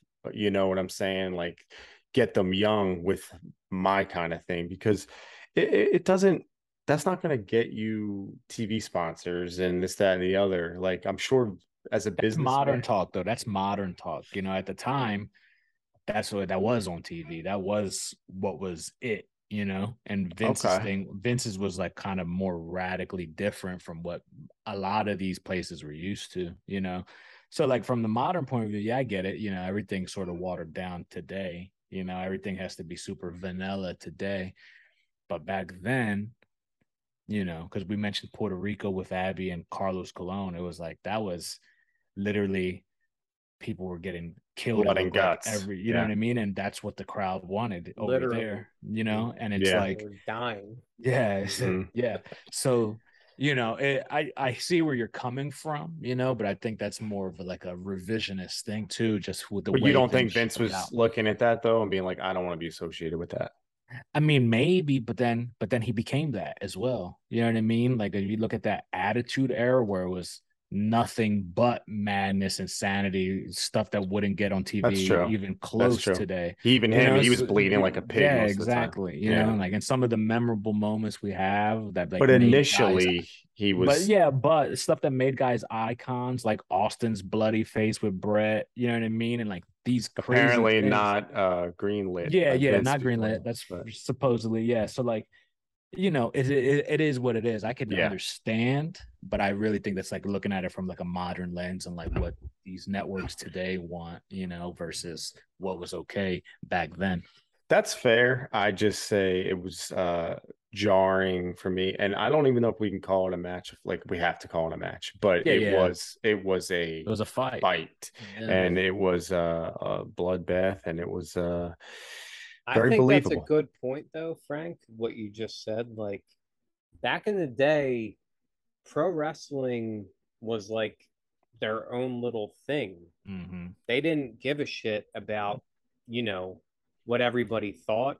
And unfortunately, like you said, it is what it is. But like, now they try so hard to be relevant with, hey, Logan Paul's on our show now.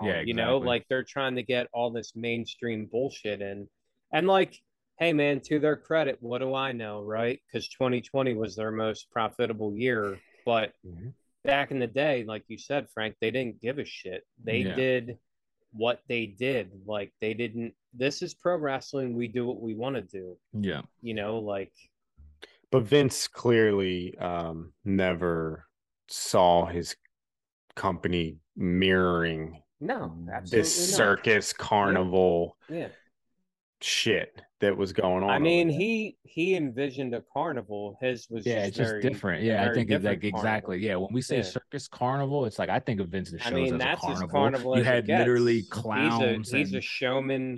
people in costumes Yeah, running exactly. around and Yep. dancing and all this. To me, that's a carnival as well. Mm-hmm. I didn't go to. I've never been to a carnival and saw a bloodbath.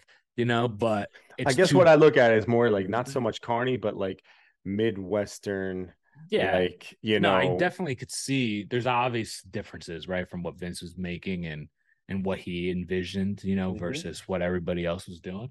And clearly it worked for him, by hook or by crook, however it worked out, it worked out for him. But, at the time, I just feel like that's what it was. And it wasn't absurd to see that. Yeah, that match is probably very dramatic take, but like that's the point of that specific match. They did what they wanted to do, and they weren't worried about, your fucking mom watching it. Yeah. Right. Now they want your mom to watch it, and they want Yeah, or even the kids, kids. Yeah, exactly. like the kids on YouTube that are playing video games. Yeah. And then watching YouTube of the video game that they're playing.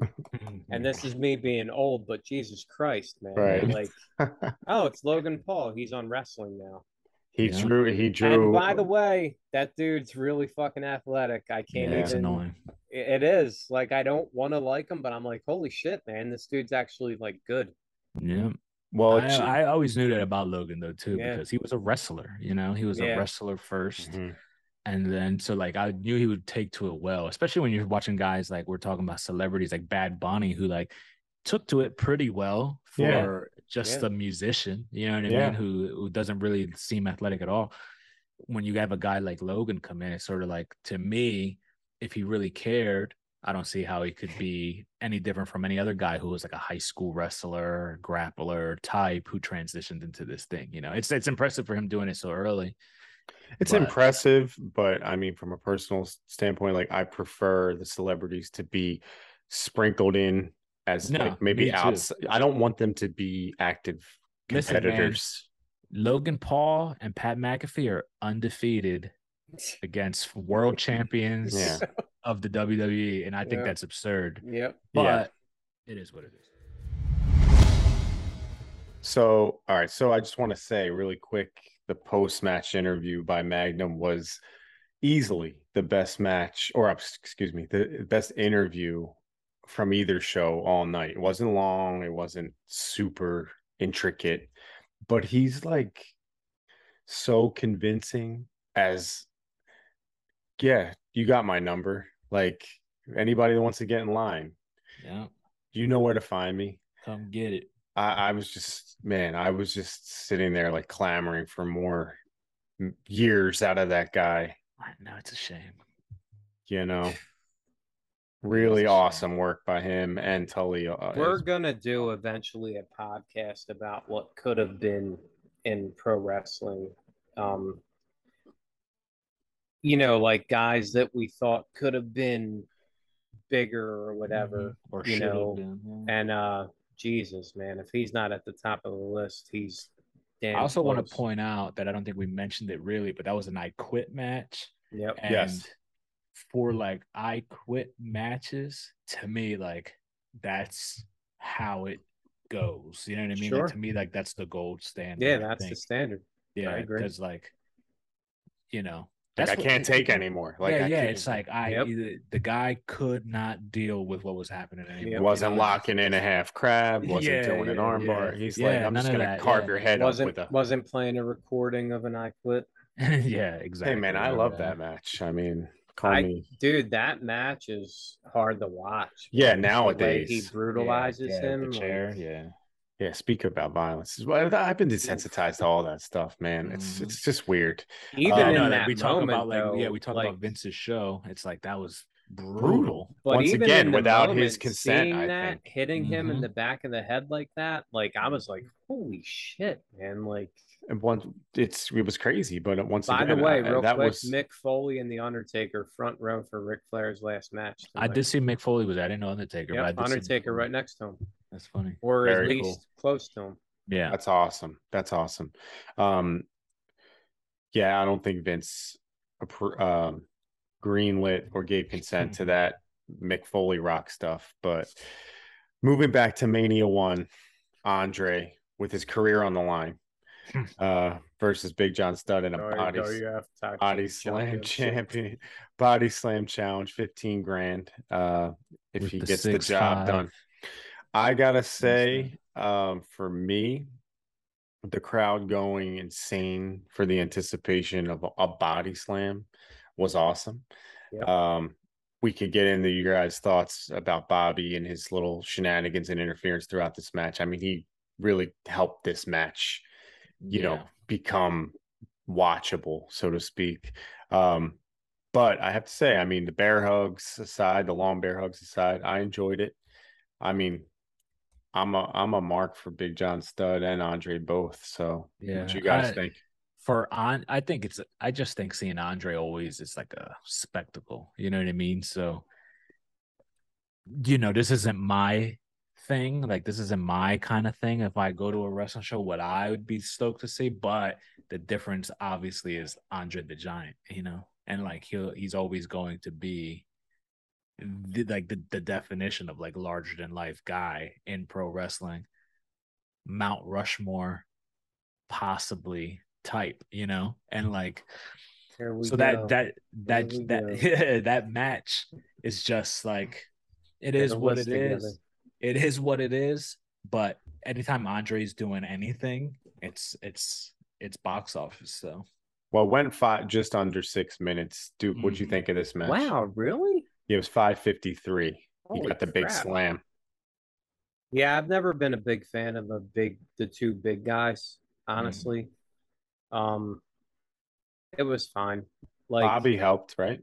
Yeah, oh my God. Any chance we get to see the Breen.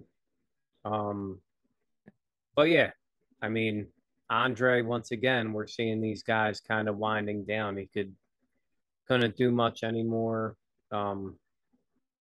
It was Are you fine. guys a fan of these spectacle matches? Like, all right, one move, you win 15 grand. Like, is it a break? Matches? Yes, I've never been a fan of the two big guys. Like, I don't know, like what two big dudes have fought in the history of pro wrestling? And you're like, man, you didn't love Taker and Giant Kane. Gonzalez? I didn't. No. Taker and Kane, bro. Come on. They killed it. Taker and Kane, that was more story, though. Yeah. Their matches were good. But I'm saying, like, they told a story in the match, like, this is just like, I'm not hating on it. It's just, I've never been a big fan of the two big guys going, you know? No, I get it. I'm sure there's not a lot of people you're limited. You're limited anyway in what they're going to do. So it's like you're automatically like handicapped. And it's like, okay, what are these two giants? They don't have a little guy to toss around. Right. So what's going to be exciting? I think it's actually probably smart because it's a body slam challenge, like specifically, so at least if it's even possible. Thank God Andre did it because he would have had to retire. Yeah. Well, you heard him post match. They cut him off actually, but I don't know if you guys heard that. They're like, this fucking he's had a bottle of wine. Cut him off. He's like, I'm never retiring. WWF Tag Team Championship.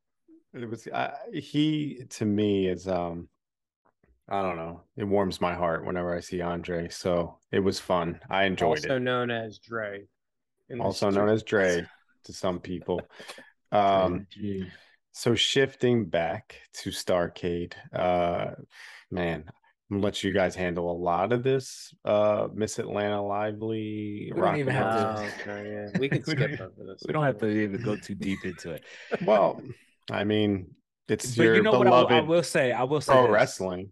Yeah, what I will say about this is that after that last match and what we have coming after this match, you needed something sort of to cleanse the palate, get people to not feel like I love it. He's trying to justify the door. I'm not justifying because I don't even really feel like we have to discuss it too crazy. But no, the best part is they build it as an Atlanta street fight. It's not enough that it was like I know. But I think to get people back, just like come down a take little the bit. seriousness down a little bit. Is we that just saw what two it's guys called? It kill was each called other. a street fight? Oh, it was an Atlanta street fight because And every these match dudes on came out in Starrcade had that. tuxedos? Yeah, every match in Mhm. Starrcade had a gimmick or it was a stipulation. It was like grief. overbooked insanity, in my opinion. Yeah, no. This is the one, not the one thing. I mean, there's a couple things on the show, but this is the big one where I'm like, what is happening here? You know what I mean? Not the Like, first or not the last time Ronnie Garvin would dress in drag, by the way. I heard that he just liked to do that. I That's wouldn't. what I heard. I wouldn't put it past him because I he heard that would like do that's it later how on with Ric Flair. I heard that's how it came about. That there's just like on his own time, Right, he man. was into it. Listen, so is So- Snitsky. You know, Well, I did some research I like on a this. popsicle in my mouth with a finger up my butt. You know, like we all have our things. Hey man, yeah. So Nothing wrong I with did it. a little research, right? And he said he did it a handful of times in the business, and he would after the matches he would go to the bars, and he would get in fights with dudes because they would like pinch his ass or whatever. But he was like he would go dressed as Miss Atlanta Lively or whatever. Yeah. So his thing was, like I said earlier, it's a business. man. This is a business. You gotta like. So that's how he justified it. Yeah. I'm not like Frank's a big Ronnie Garvin fan, He sure is. Yeah, it's just funny. but this match to me felt. Look, WWF did way worse in years to come. Yeah. To me, this is what like I'm not tuning in for this, but I don't. When I see it happen, it doesn't even kind of like make me feel weird because I'm like, this is what happens in this business. You know what I mean? Like every now and then. It's when you don't want your mom or your girlfriend yeah. walking into the room, Yeah, right? yeah. It's in this the moment. embarrassing stuff. Yeah. But there's always embarrassing. And this is one of those kind of moments for me. But yeah, it is what it is. It happened. It happened. It's part of the show. We'll be ranking it. Speaking of women, He did end up. He dressed as a woman. Did you guys ever see Ric Flair? What's that? Ric Flair goes to a hotel. He's supposed to meet like a woman, and it's Ronnie Garvin. Did you guys ever see this? I have not. Like it rings a bell. You'll have to look it up. It's pretty funny. Yeah. And it led to Ronnie Garvin eventually becoming NWA World Champion. Yep. Well, that flat top. That flat top was epic. Speaking of women, on Greg Valentine.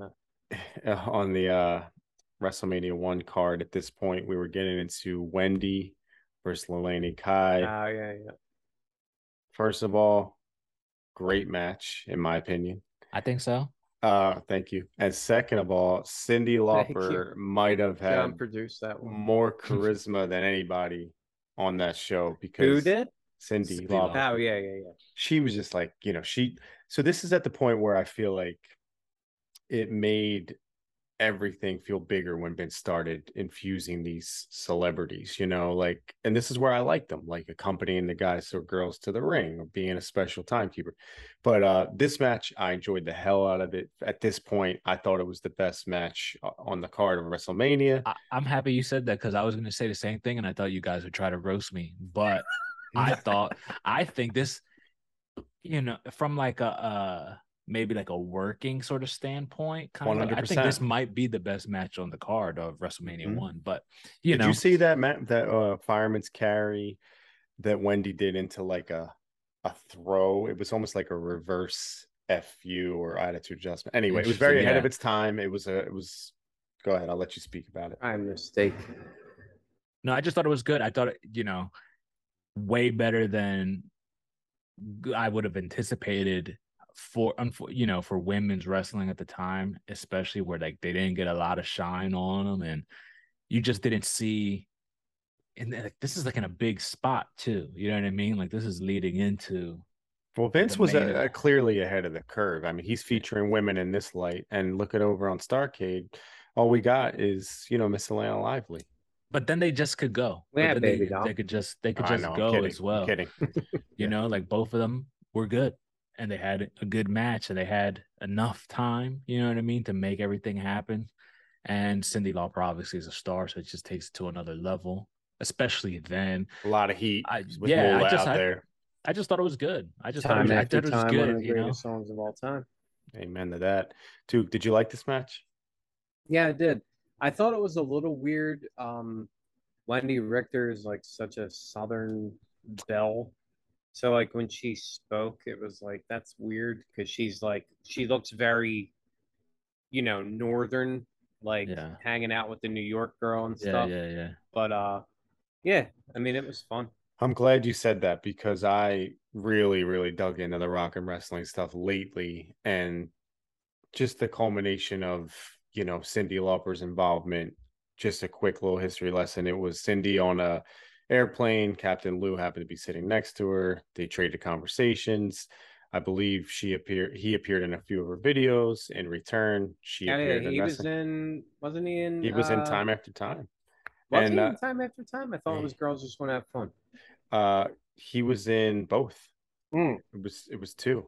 So she appeared, and this was the start of it all. Like, I mean, honestly, this is what connected MTV to have, I believe was it the Wrestling Classic or the big event, whatever it was. Mm-hmm. They gave their green light to have that show, WWF, appear on MTV, thanks to all Cyndi Lauper's involvement. So it's just cool to see her actually having a part on the show. But I feel like,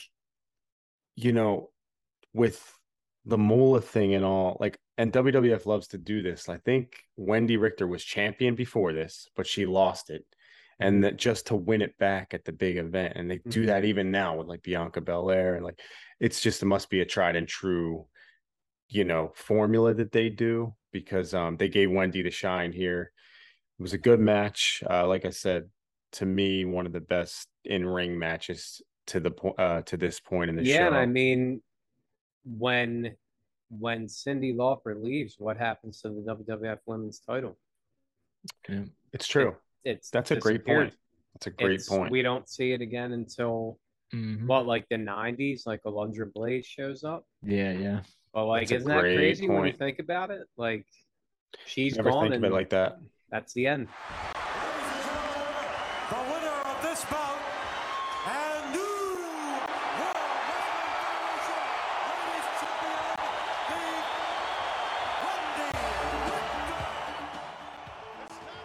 She gave it some shine, at least while she was there. Yeah. And thanks to her, we got the connection that would give, the exposure that would lead to the ability to even have this event. But I have to say, the dubbed over music on both shows, if you're watching on Peacock. Yeah, I know. It's hard. It's brutal, man. Man, I can't. Like, it's too bad, If you watch Starrcade not on Peacock, Manny Fernandez comes out to like Michael Jackson. And I was this close to doing it. Yeah. I wanted to just find the proper stream, and that's my fault, I guess. But it's weird. Have you ever tried to watch ECW on Peacock? Man. Oh my god, dude. It kills me. Like ECW, the music was such a big part. Like the gangsters would come out, Natural Born Killers would play all throughout the match. Yeah, Sandman. And like, oh my god, like it is brutal. I know, it's so tough. It's too bad, that they didn't have the foresight to be like, hey, we're not gonna have the rights to this, Yeah. I don't know, like on the old shows where Undertaker comes out to Kid Rock, is that dubbed over too? Is it like that Dead Man Walking? Man, I haven't watched any of that. I'm not positive, but like by then though, they may have been getting rights to songs or like Rolling in perpetuity. Remember, like you would even see on the Tron, like Fred Durst. I feel like those songs have to be on there. Yeah. I think it's like stuff like ECW where they didn't have the rights to anything. Right. They just used it. Yep. Where by then, when Undertaker's used to Limp Bizkit and stuff like that, and Kid Rock, like they were like doing it by the book. ECW's opening was fucking White Zombie, like Thunder Kiss 65, like it's weird. Just real quick to correct myself, it was the brawl that ended all in the war to settle the score that appeared on MTV, thanks to Cyndi Lauper's involvement. But I just wanted to make sure I put that. Thanks for clearing that up, though. Yes, sir. You got it. I do want to go back to Starrcade, and we had the Rock and Roll Express. They were going against the Evil Russians. It was Ivan and Nikita 12 minutes, 22 seconds. They got the W. It was in a steel cage because we have to have a gimmick. We have to have some kind of stipulation on Starrcade. It's a rule. What do you guys think of this match? Besides the fact that the Rock and Roll Express were over if they moved a pinky. They were just they were so beloved. Yep. Yeah, I think the Rock and Roll Express super cool.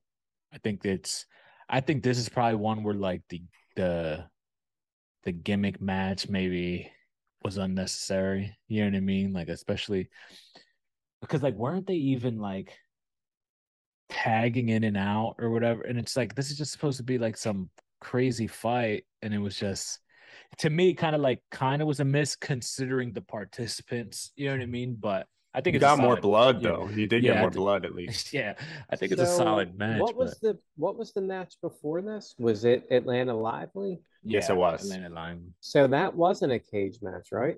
No, that was a street fight. Atlanta. Oh, but they were in Street different fight. venues. That's what it was, right? Yeah, exactly. So honestly, this was probably a cage match because they didn't want to fucking take the cage down, right?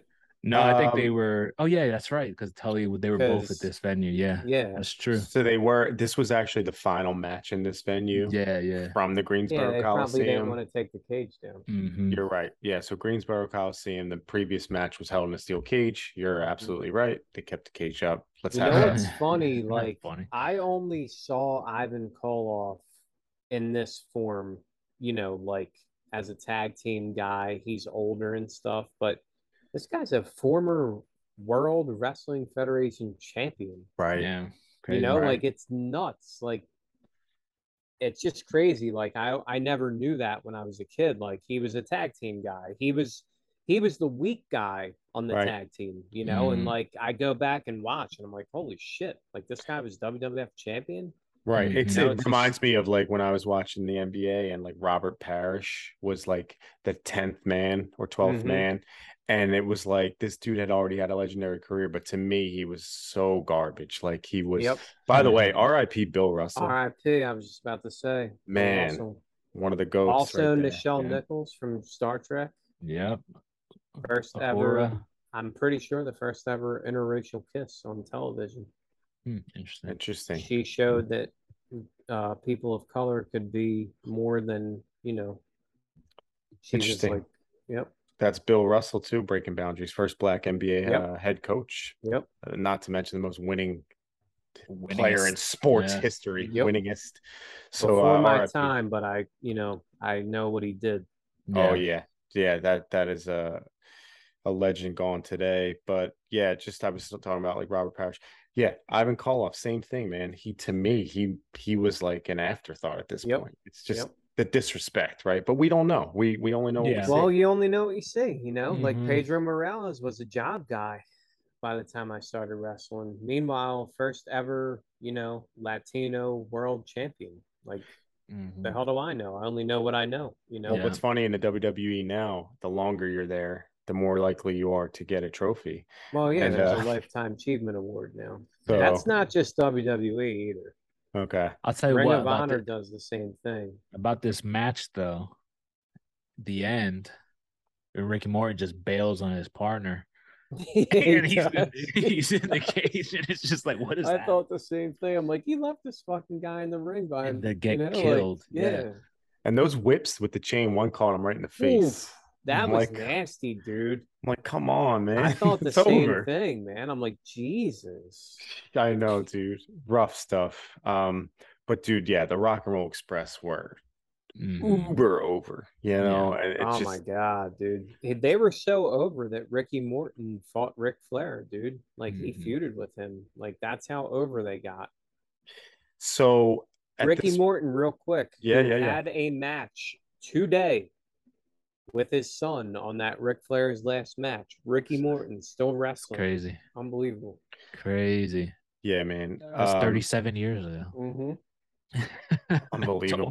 More than my whole like it's a lifetime ago. Yeah, exactly. Like it's insane.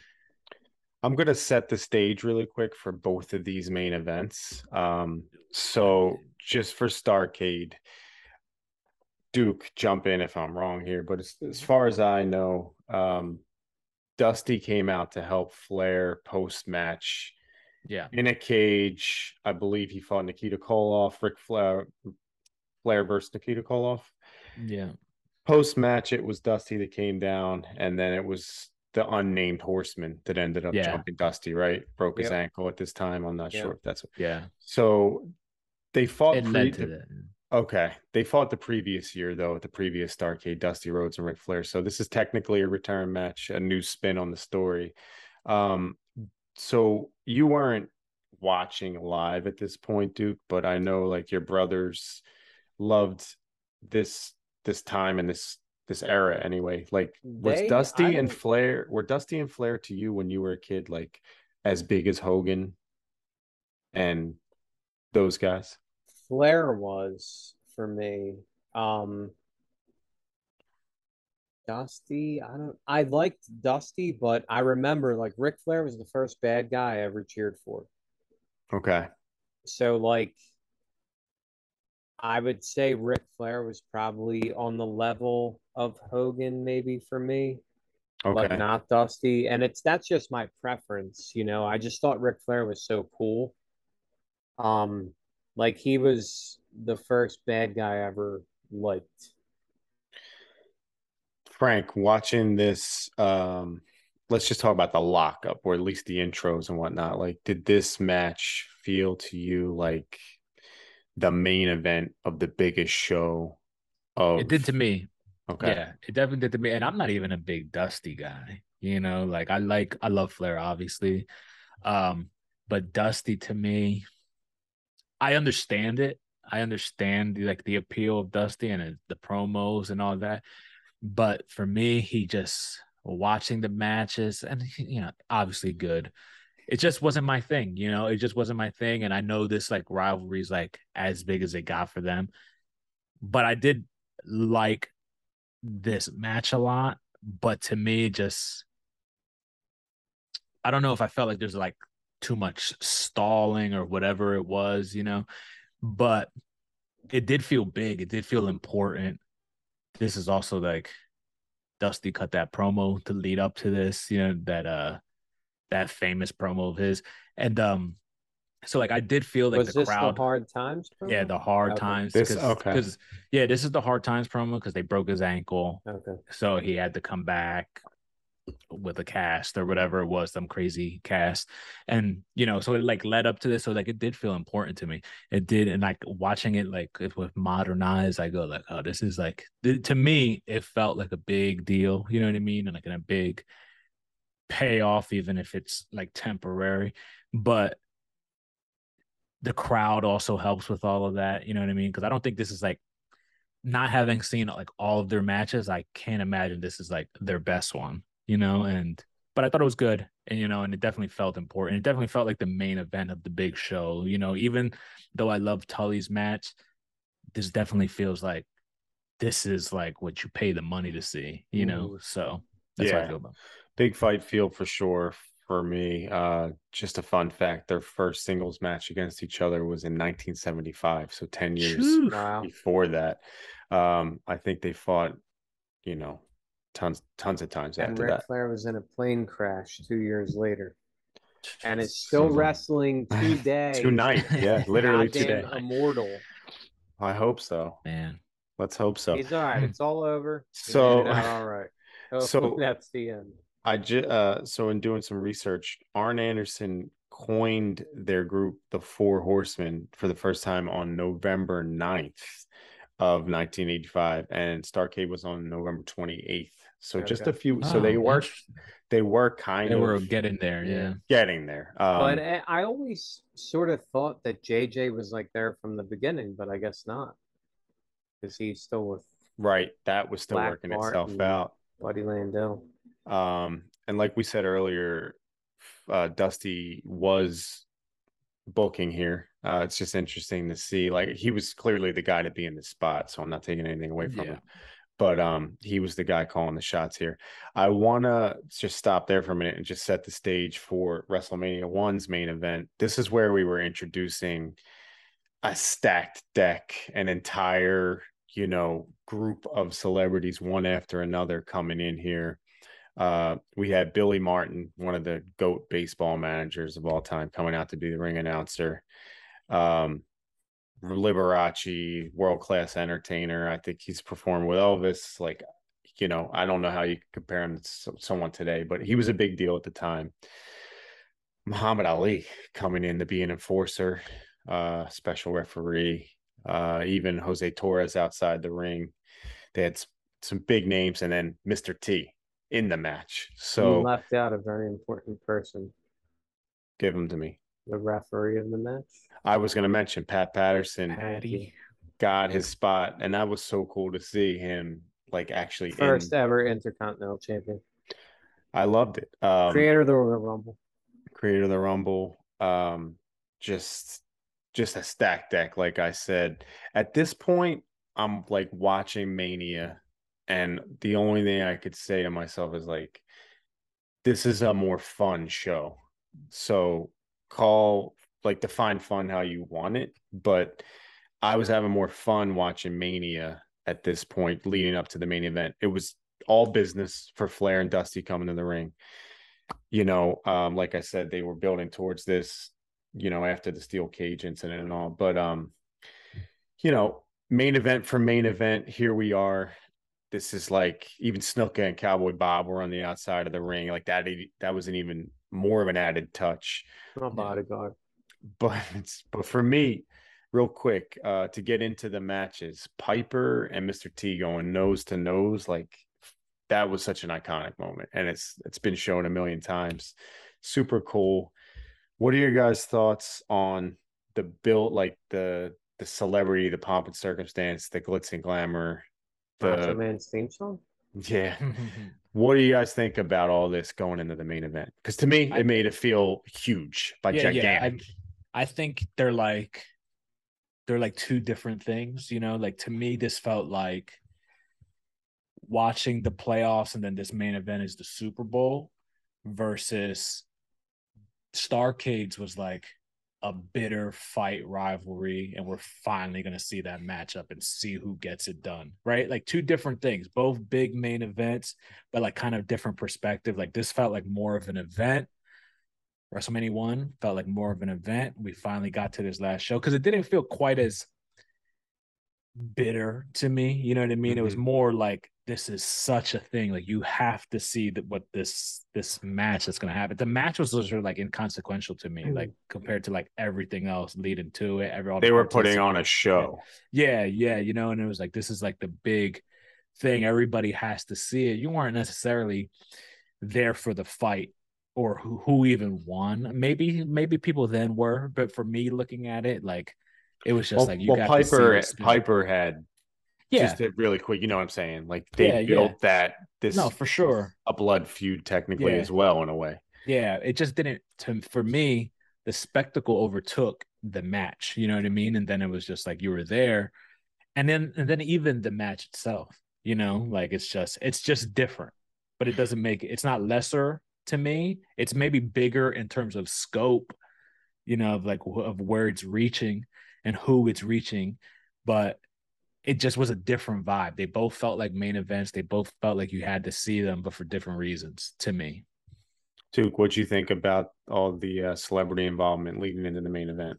Yeah, I think, like we said at the beginning, sports entertainment versus professional wrestling. Like Frank said, I don't think one's right or wrong. It's just like a preference of what you like. And before we go any further, Roddy Piper, 7 years to the day today. We're now on August 1st, but July 31st. R.I.P. Roddy Piper. Oh, God. 7 years to the day. And that is a guy that never emulated anyone. He always did his own thing, and there will never be another. And thank you, Roddy. Thank you, Roddy. People emulated him. Absolutely. And I love him. As far as the spectacle goes, I remember watching it and being like, this is weird. Like I said earlier, like the Liberace stuff with I'm like, what? this is a wrestling match. Like, why is Yeah. this guy dancing beforehand? Yeah. You know, but it definitely felt big for sure. Like with Muhammad Ali, that's what sold it for me, you know. Mhm. And the intensity of Piper and Mr. T, like you mentioned, them going nose to nose. Like I believe that they did not like each other. I still believe that, Right. you know. Well, Piper kept that till his last breath that they, didn't like each other. He would Yeah. never tell you But otherwise. he's a worker, so Yeah. you know. So yeah, I feel like at this point, like I said, I was having a lot of fun. To get into the match themselves, Flair and Dusty, I mean, Dusty moved so smooth for being a guy his size. At one point he came off with, I don't want to say a flying body press, but a flying body drop. Yeah, Like, he would throw drop kicks. Like it looked great. I mean, Flair was, clearly, I guess not in his prime, but like you could have fooled me. He was, that was probably his prime. okay. Yeah.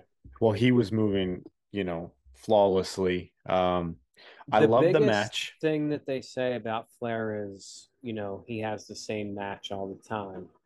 But it's like, show me a wrestler that doesn't have spots. Show me a wrestler that doesn't do the same 3 to 5 moves every match. Yeah. Like, Yeah, our favorite wrestler collectively, Bret Hart, has 3 or 4 matches moves in sequence that he will do.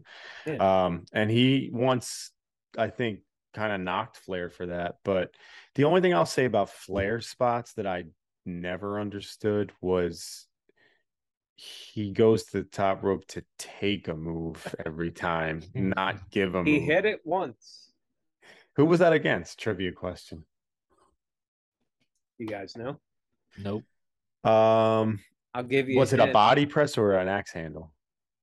I believe it was a single. The old single hammer. Frank, you love this guy. I love this guy. You love him. Like one of your goats. A member of the clique. X-Pac? No, your other Razor? No. Who? Oh, Sean. Dude. I thought I really loved him. In his last match. Well, his last match, right? Right. His retirement match. Part one. I'm pretty sure he goes to slam him, and Flair actually hits him with the big big hammer. Single. That's really funny. Single axe handle. I would have never got that. I thought it would have been way earlier than that he finally hit it. But I'm pretty sure I've watched that match a bunch. Well, the match was good, him and Dusty. Yeah. That's I preferred that match more than the WrestleMania main event. Okay. Oh, you do? I do. Interesting. Okay, because there were some plotting moments, like Frank said. I mean, there was some breaks in the action, some wrestles. I'm all for that. I just feel like, once again, I'm trying to watch this with, virgin eyes, but we know what happened after. Like, it was the genesis of the Dusty finish, so to speak. Yeah. Right. So it was Stu Schwartz, replacement referee, counted the pin after Tommy Young was knocked down. Tommy Young later reversed the decision, awarded Dusty a victory by DQ. Flair keeps the belt, so on and so forth. We know that now, so it felt a little cheap. Even the celebration, like when everyone came down, I was almost feeling like it felt a little manufactured. Like when Manny Fernandez wouldn't leave Dusty's side, I'm like, bro, I know. Give him his moment, right? Yeah, exactly. Billy Graham was in there just to like tap him on the shoulder. I'm like, come on, superstar. Yeah. Like, you're better than Pearl this. Harbored him. He should have. Took that damn title for himself. So in hindsight, in retrospect, I'm a little bit more, again, like I don't love the match because of the finish. It was a good match. I feel like the WrestleMania 1 main event the crowd was nonstop the whole time. Yeah. So that's the only difference I would say is like those lulls in the Flair and Dusty match, the whole package and intensity of the WrestleMania 1 main event. It felt like you were witnessing literal history unfold before your eyes. So once, I guess that's in retrospect, but I think that's in retrospect for my eyeballs, you know what I mean? Okay. Because because when I watched that, if I like take away what WrestleMania became and I look at that event, I go, that was an interesting event. It was definitely like a spectacle of some kind, but I don't know that if I'm watching that in 1985 and it ends, if I'm thinking I just saw the biggest shit in pro wrestling ever. You know what I mean? Like, I don't know that I would feel that way. I'm not saying I felt that way when Starrcade ended, but I felt when Starrcade ended, it was just like, oh my gosh, we saw like these payoffs to these feuds that we've been seeing, you know what I mean? And it was just like, it's one of those kind of what we expect, right? WrestleMania is this new thing that nobody had experienced at the time.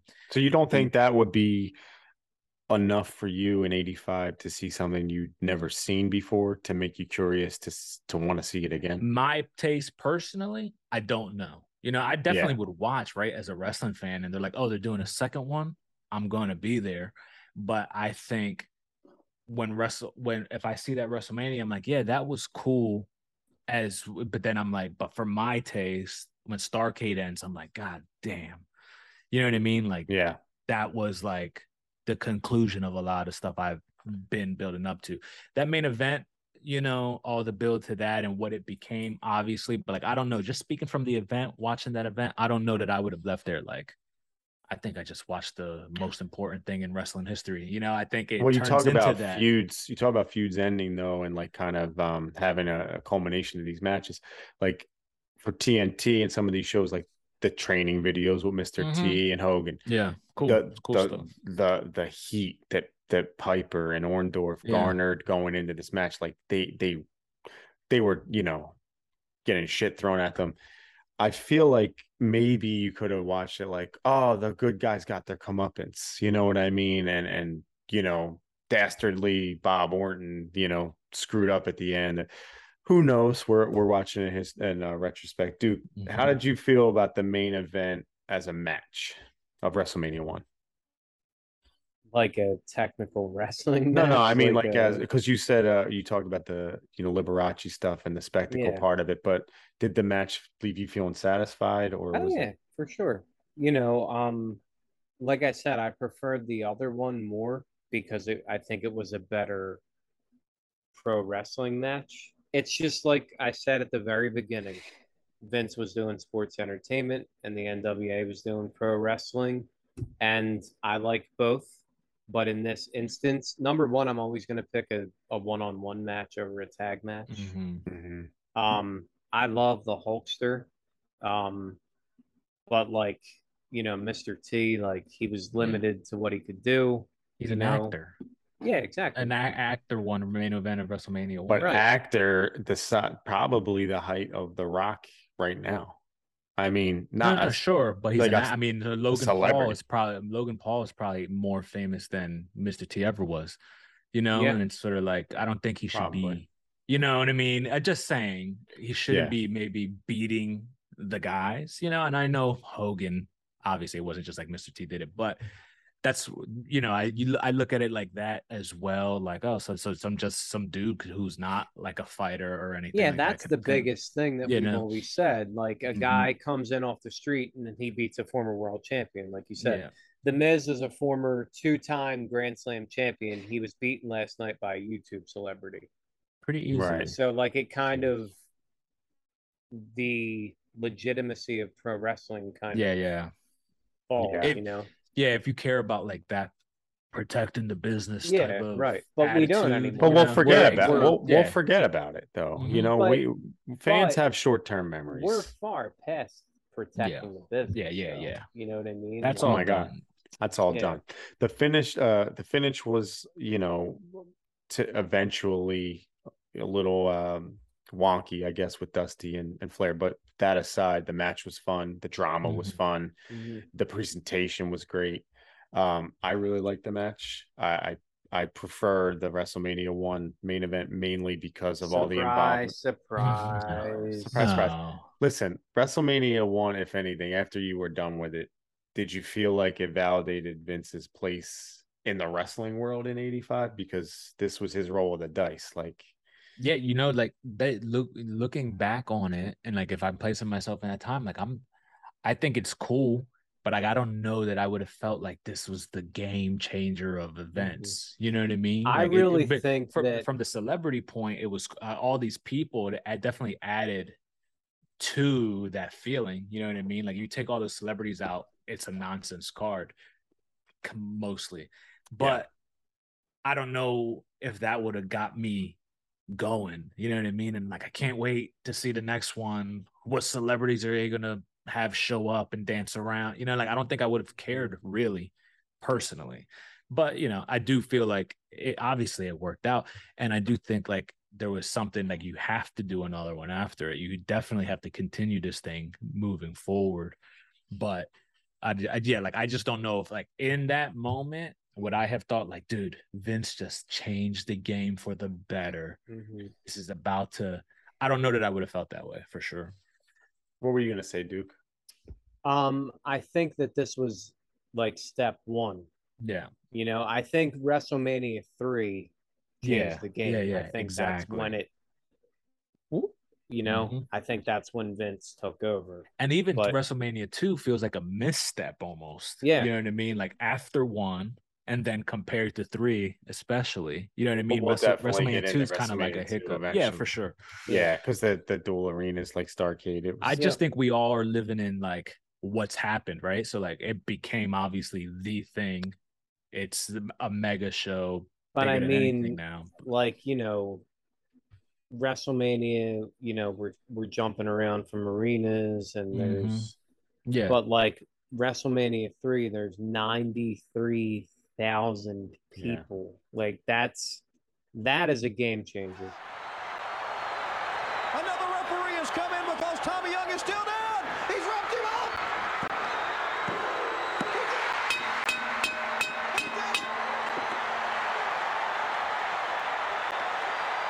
Dusty Rhodes has done it. Champ and his entourage just making their way out of the ring and is saying, we're number one, and you betcha you are.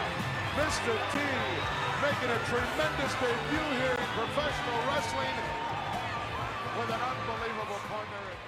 I felt like when they went off the air, for me, it just felt like they mentioned it all throughout the show, like the Super Bowl, the NBA Finals, the Stanley Cup. Sometimes you get a dud game. Sometimes you get a blowout. Like, we're going to make sure you get your money's worth here.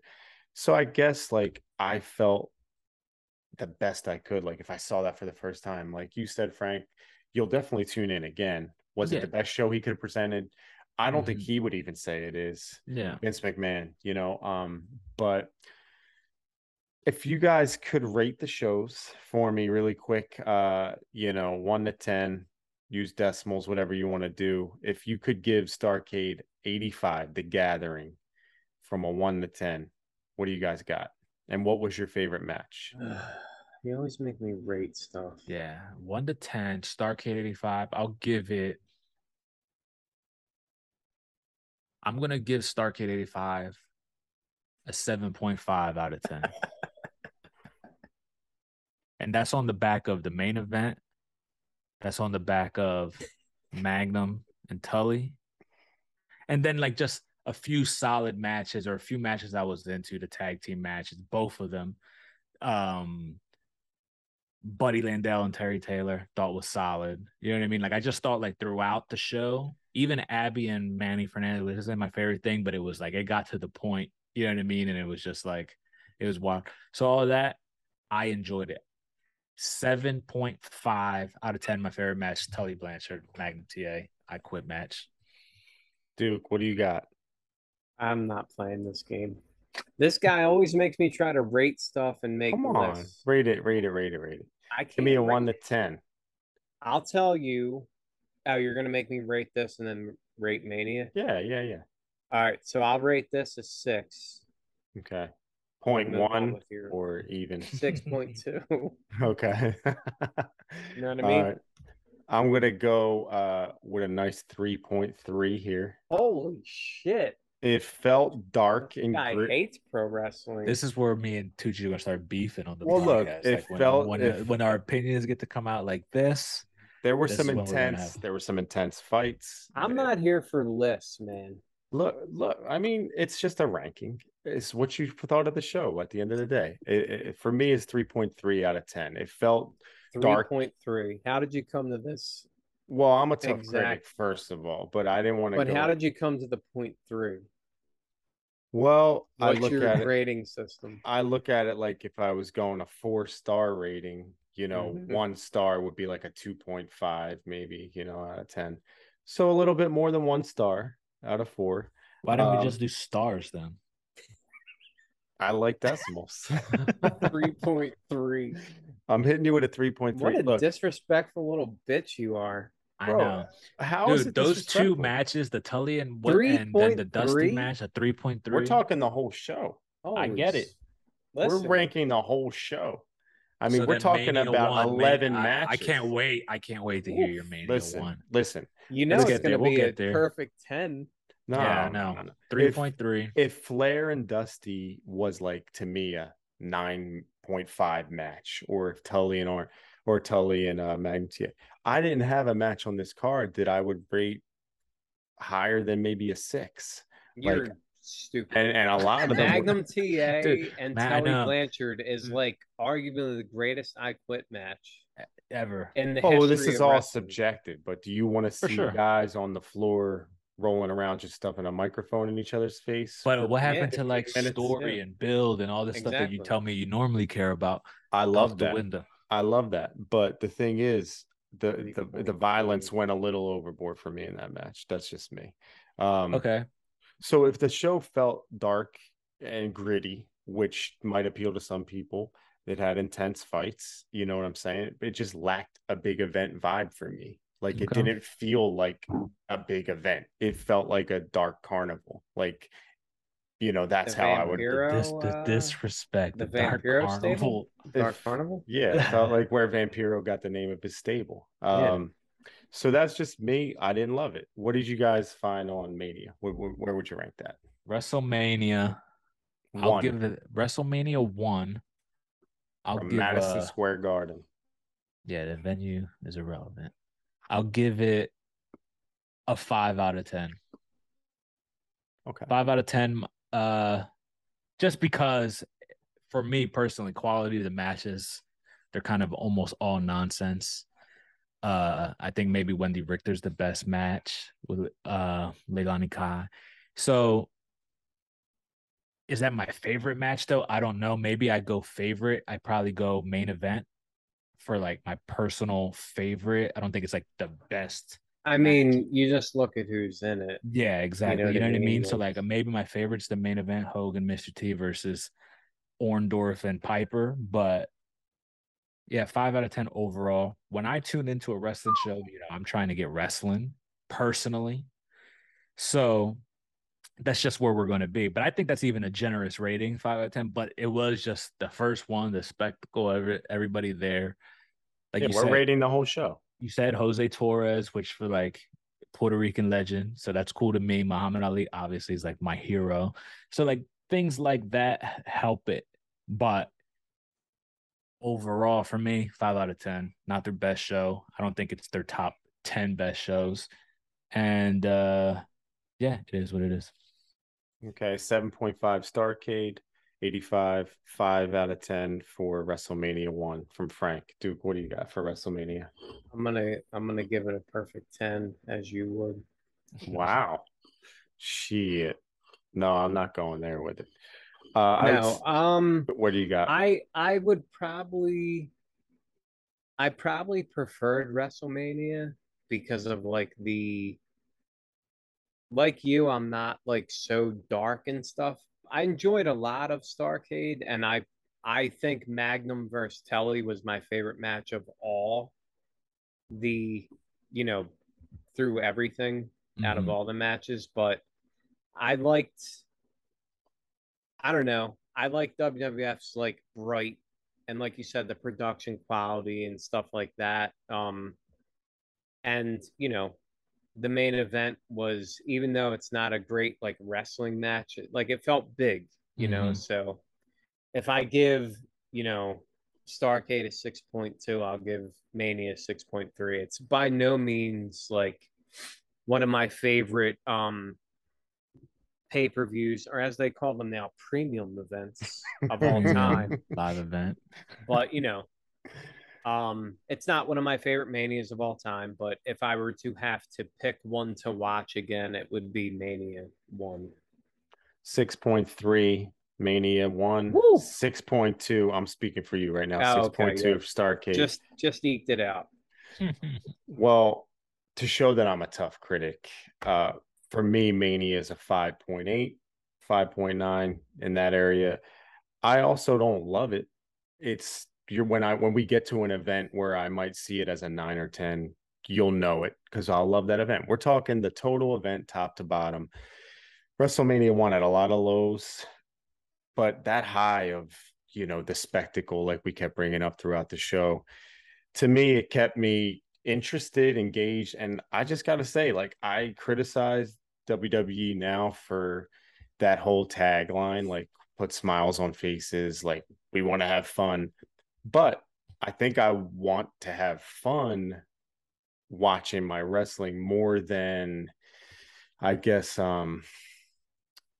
feel like Starrcade took you to some places where you just felt like you needed a break. And maybe it wasn't the missed Atlanta Lively break, but you needed some kind of break from all the, the violence, I guess. So for me, I'd go like 5.8 Mania, 3.3 Starrcade. I'm a tough critic all around, but we'll see as we go forward. Do I love pro wrestling, or am I just a WWF history truther / geek / mark? We'll see. I mean, it's hard for me to really say that now because in the history, I've loved some pro wrestling events. But yeah, for this one, I prefer Mania. And I think like I said, I think it really validated Vince's place. And that's all I got to say about that. Any closing thoughts from you guys for either one of these shows? Or I'm just glad you didn't give Mania like something absurd where down the line we're gonna be like, if we gave WrestleMania a 9 and WrestleMania, I know what it was in my opinion. It wasn't the best show. Dude, I think the fact that you said a 3 point whatever for Starrcade is like a disgrace.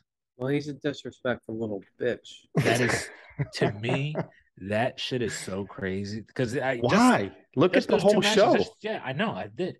And just those two matches, though, just those two, because a 3.3 is what, like in your silly math, that's like a 1. He doesn't even have a system. That's like a 1. I do have a system. There were 11 matches. If I'm going to rank each match out of 1 to 10, I'm going to give you an average at the end of it. Put your system on paper and hold it to the camera. That's like a 1 point something out of 4 stars or whatever it is, and it's sort of like just those two matches alone, to me, like, trump everything in Mania 1. So you'd give both of those like maybe outside maybe outside of like the main event for the importance, but like there's nothing on Mania 1 that even really matters. I disagree. Like the Laney way Kai and Wendy Richter yeah, exactly. That because it was their women, right? No. I said it was the best match. But but those two matches, you're talking about like one of the great feuds in wrestling history, with one of like the best, most infamous promos in the build leading up to it with Dusty, and like a payoff. Yeah, it kind of got weird, but like that at the time, that's like one of the biggest things that like ever happened in wrestling. And then Tully and Magnum's match, like we said, is like the gold standard for I Quit matches, even if it is violent, but like that's what an I Quit match is. That's the point of it. And those two matches, like legacy wise, are so like impactful. Yeah, but I saw the build between Big John Studd and Andre the Giant, right? And Studd cut his hair. Like they were That's so crazy. Well, they were getting. God. They were. Look, it's so wild. I mean, they were taking advantage of him. I saw the blow off there in a body slam match, and I found that to be more digestible than Tully versus. Yeah, you know why it's digestible? Because nothing happened, bro. That's why it's digestible. He slammed them. There was a body slam. You know what I mean? It's like that's why it's digestible. It's easy to digest nothing. $15,000. But here's the thing that we were talking about earlier. There's something for everybody. Yeah. You know what I mean? That's the great thing about pro wrestling. We can argue about, what's better and stuff like that. But like the cool thing about pro wrestling is, and I agree with you for everybody, completely. And like, I know he's not gonna like it. Watching Starrcade. I'm like, John Tucci's gonna not be into most of this stuff. But like, my only point is those two matches are so significant, right? Compared to almost anything on that WrestleMania card, minus like the main event, we could say. Will Chamberlain's 100-point game is significant, but nowadays people diminish that. Like it's a different time. Yeah, but not really though, right? Because he's still the only guy that ever did that. You know what I mean? It's still like, and Will, when we think of Will, the first thing out of everybody's mouth is he had a 100-point game. Nobody. Yeah, but they're quick to say there was like 5'9" white guys that were trying to guard him. Like there's always somebody ready to diminish something. I'm just saying those two matches. So you're that guy ready to diminish these two all-timers. I'm not diminishing the matches. I'm just saying they weren't for me. You know what I'm saying? Yeah. Like I respect Dusty and Flair's rivalry, and I thought the match was very good. Did I rate it like a 10 to bring the average of the show all the way up? Yeah. No, I did not. Even said that. Like I don't rate that match necessarily, but with you rating WrestleMania, we're talking about all the build and all this stuff, and like because I would give the main event a 9, or I would give the main event like a 9 or so. Like that's what main event? Which one? WrestleMania 1, the main event to me. So that brings up the whole event for me. You know what I'm saying? Like we're gonna average it all out. We want to get technical, but I prefer Mania. I didn't love Mania. We'll see later down the line. Yeah, and that's fine. That's not even my point. My point is the disrespect on these two legendary matches. You gave it like a 1.5 out of stars out of whatever. You know what I mean? 3.3 out of 10. You said 3.3, but I'm saying if it was 4 stars, bro. If it was 4 stars. Oh, yeah, it'd be like a star and a half out of barely a star and a half, you know. Well, I'm sorry, I don't want to watch like, like a bloody bull rope match followed by, like an I Quit Steel Cage match, followed by a Mexican death match where you got to grab a sombrero, followed by an arm wrestling match, followed by an Atlanta street fight with a girl in drag or a guy in drag. Anyway, you'd rather 20 seconds of nothing, 5 minutes of rest holds with bear hugging Andre. You know what I mean? JYD out of shape. You know what I mean? I know. But did you see Steamboat though? He looked like $10 million in them trunks. Yeah, he did. I mean, and they cut him short. I mean, 439 was the official time. Looking good in trunks that pops it up. No, it's the fact that I think the main event was so good for WrestleMania 1 for me that it trumps any other match on any show, either show. And that's fair. And not to mention, I like the women's match. I like the body slam match. And I actually enjoyed the tag team match with the US Express and Nikita Koloff. It's like, we know I'm a WWF guy. This is going to be an ongoing theme. Prove me wrong with these pro wrestling shows. Find me something to really sink my teeth into to make me agree with you that it's maybe a better alternative. You didn't like Buddy Landell and Terry Taylor? No, I couldn't You didn't like it. You said you did. No, I liked the match, but I couldn't like. You didn't like Superstar Billy Graham's like sports entertainment segment? You were gushing over. That was my favorite part of the show. You didn't think Sam Houston looked like $1 million and Crusher Khrushchev looked good? Did they look good? Yeah, but to be honest, like I'm just saying, felt like a dark carnival. You didn't say Magnum TA's promo was like the best promo of all of them. It was. They also had, but it's a 1. They also had 40 extra minutes. It was a longer show. So, I mean, yeah, but blame Vince. Now his shows are 18 hours long. So next time here on No Sold, it's going to be Frank trying to prove to me that pro wrestling is more digestible than sports entertainment. And Duke is going to try to be the voice of reason. No, I'm just going to laugh the whole time and drink whiskey. We'll catch you guys next time. Peace out.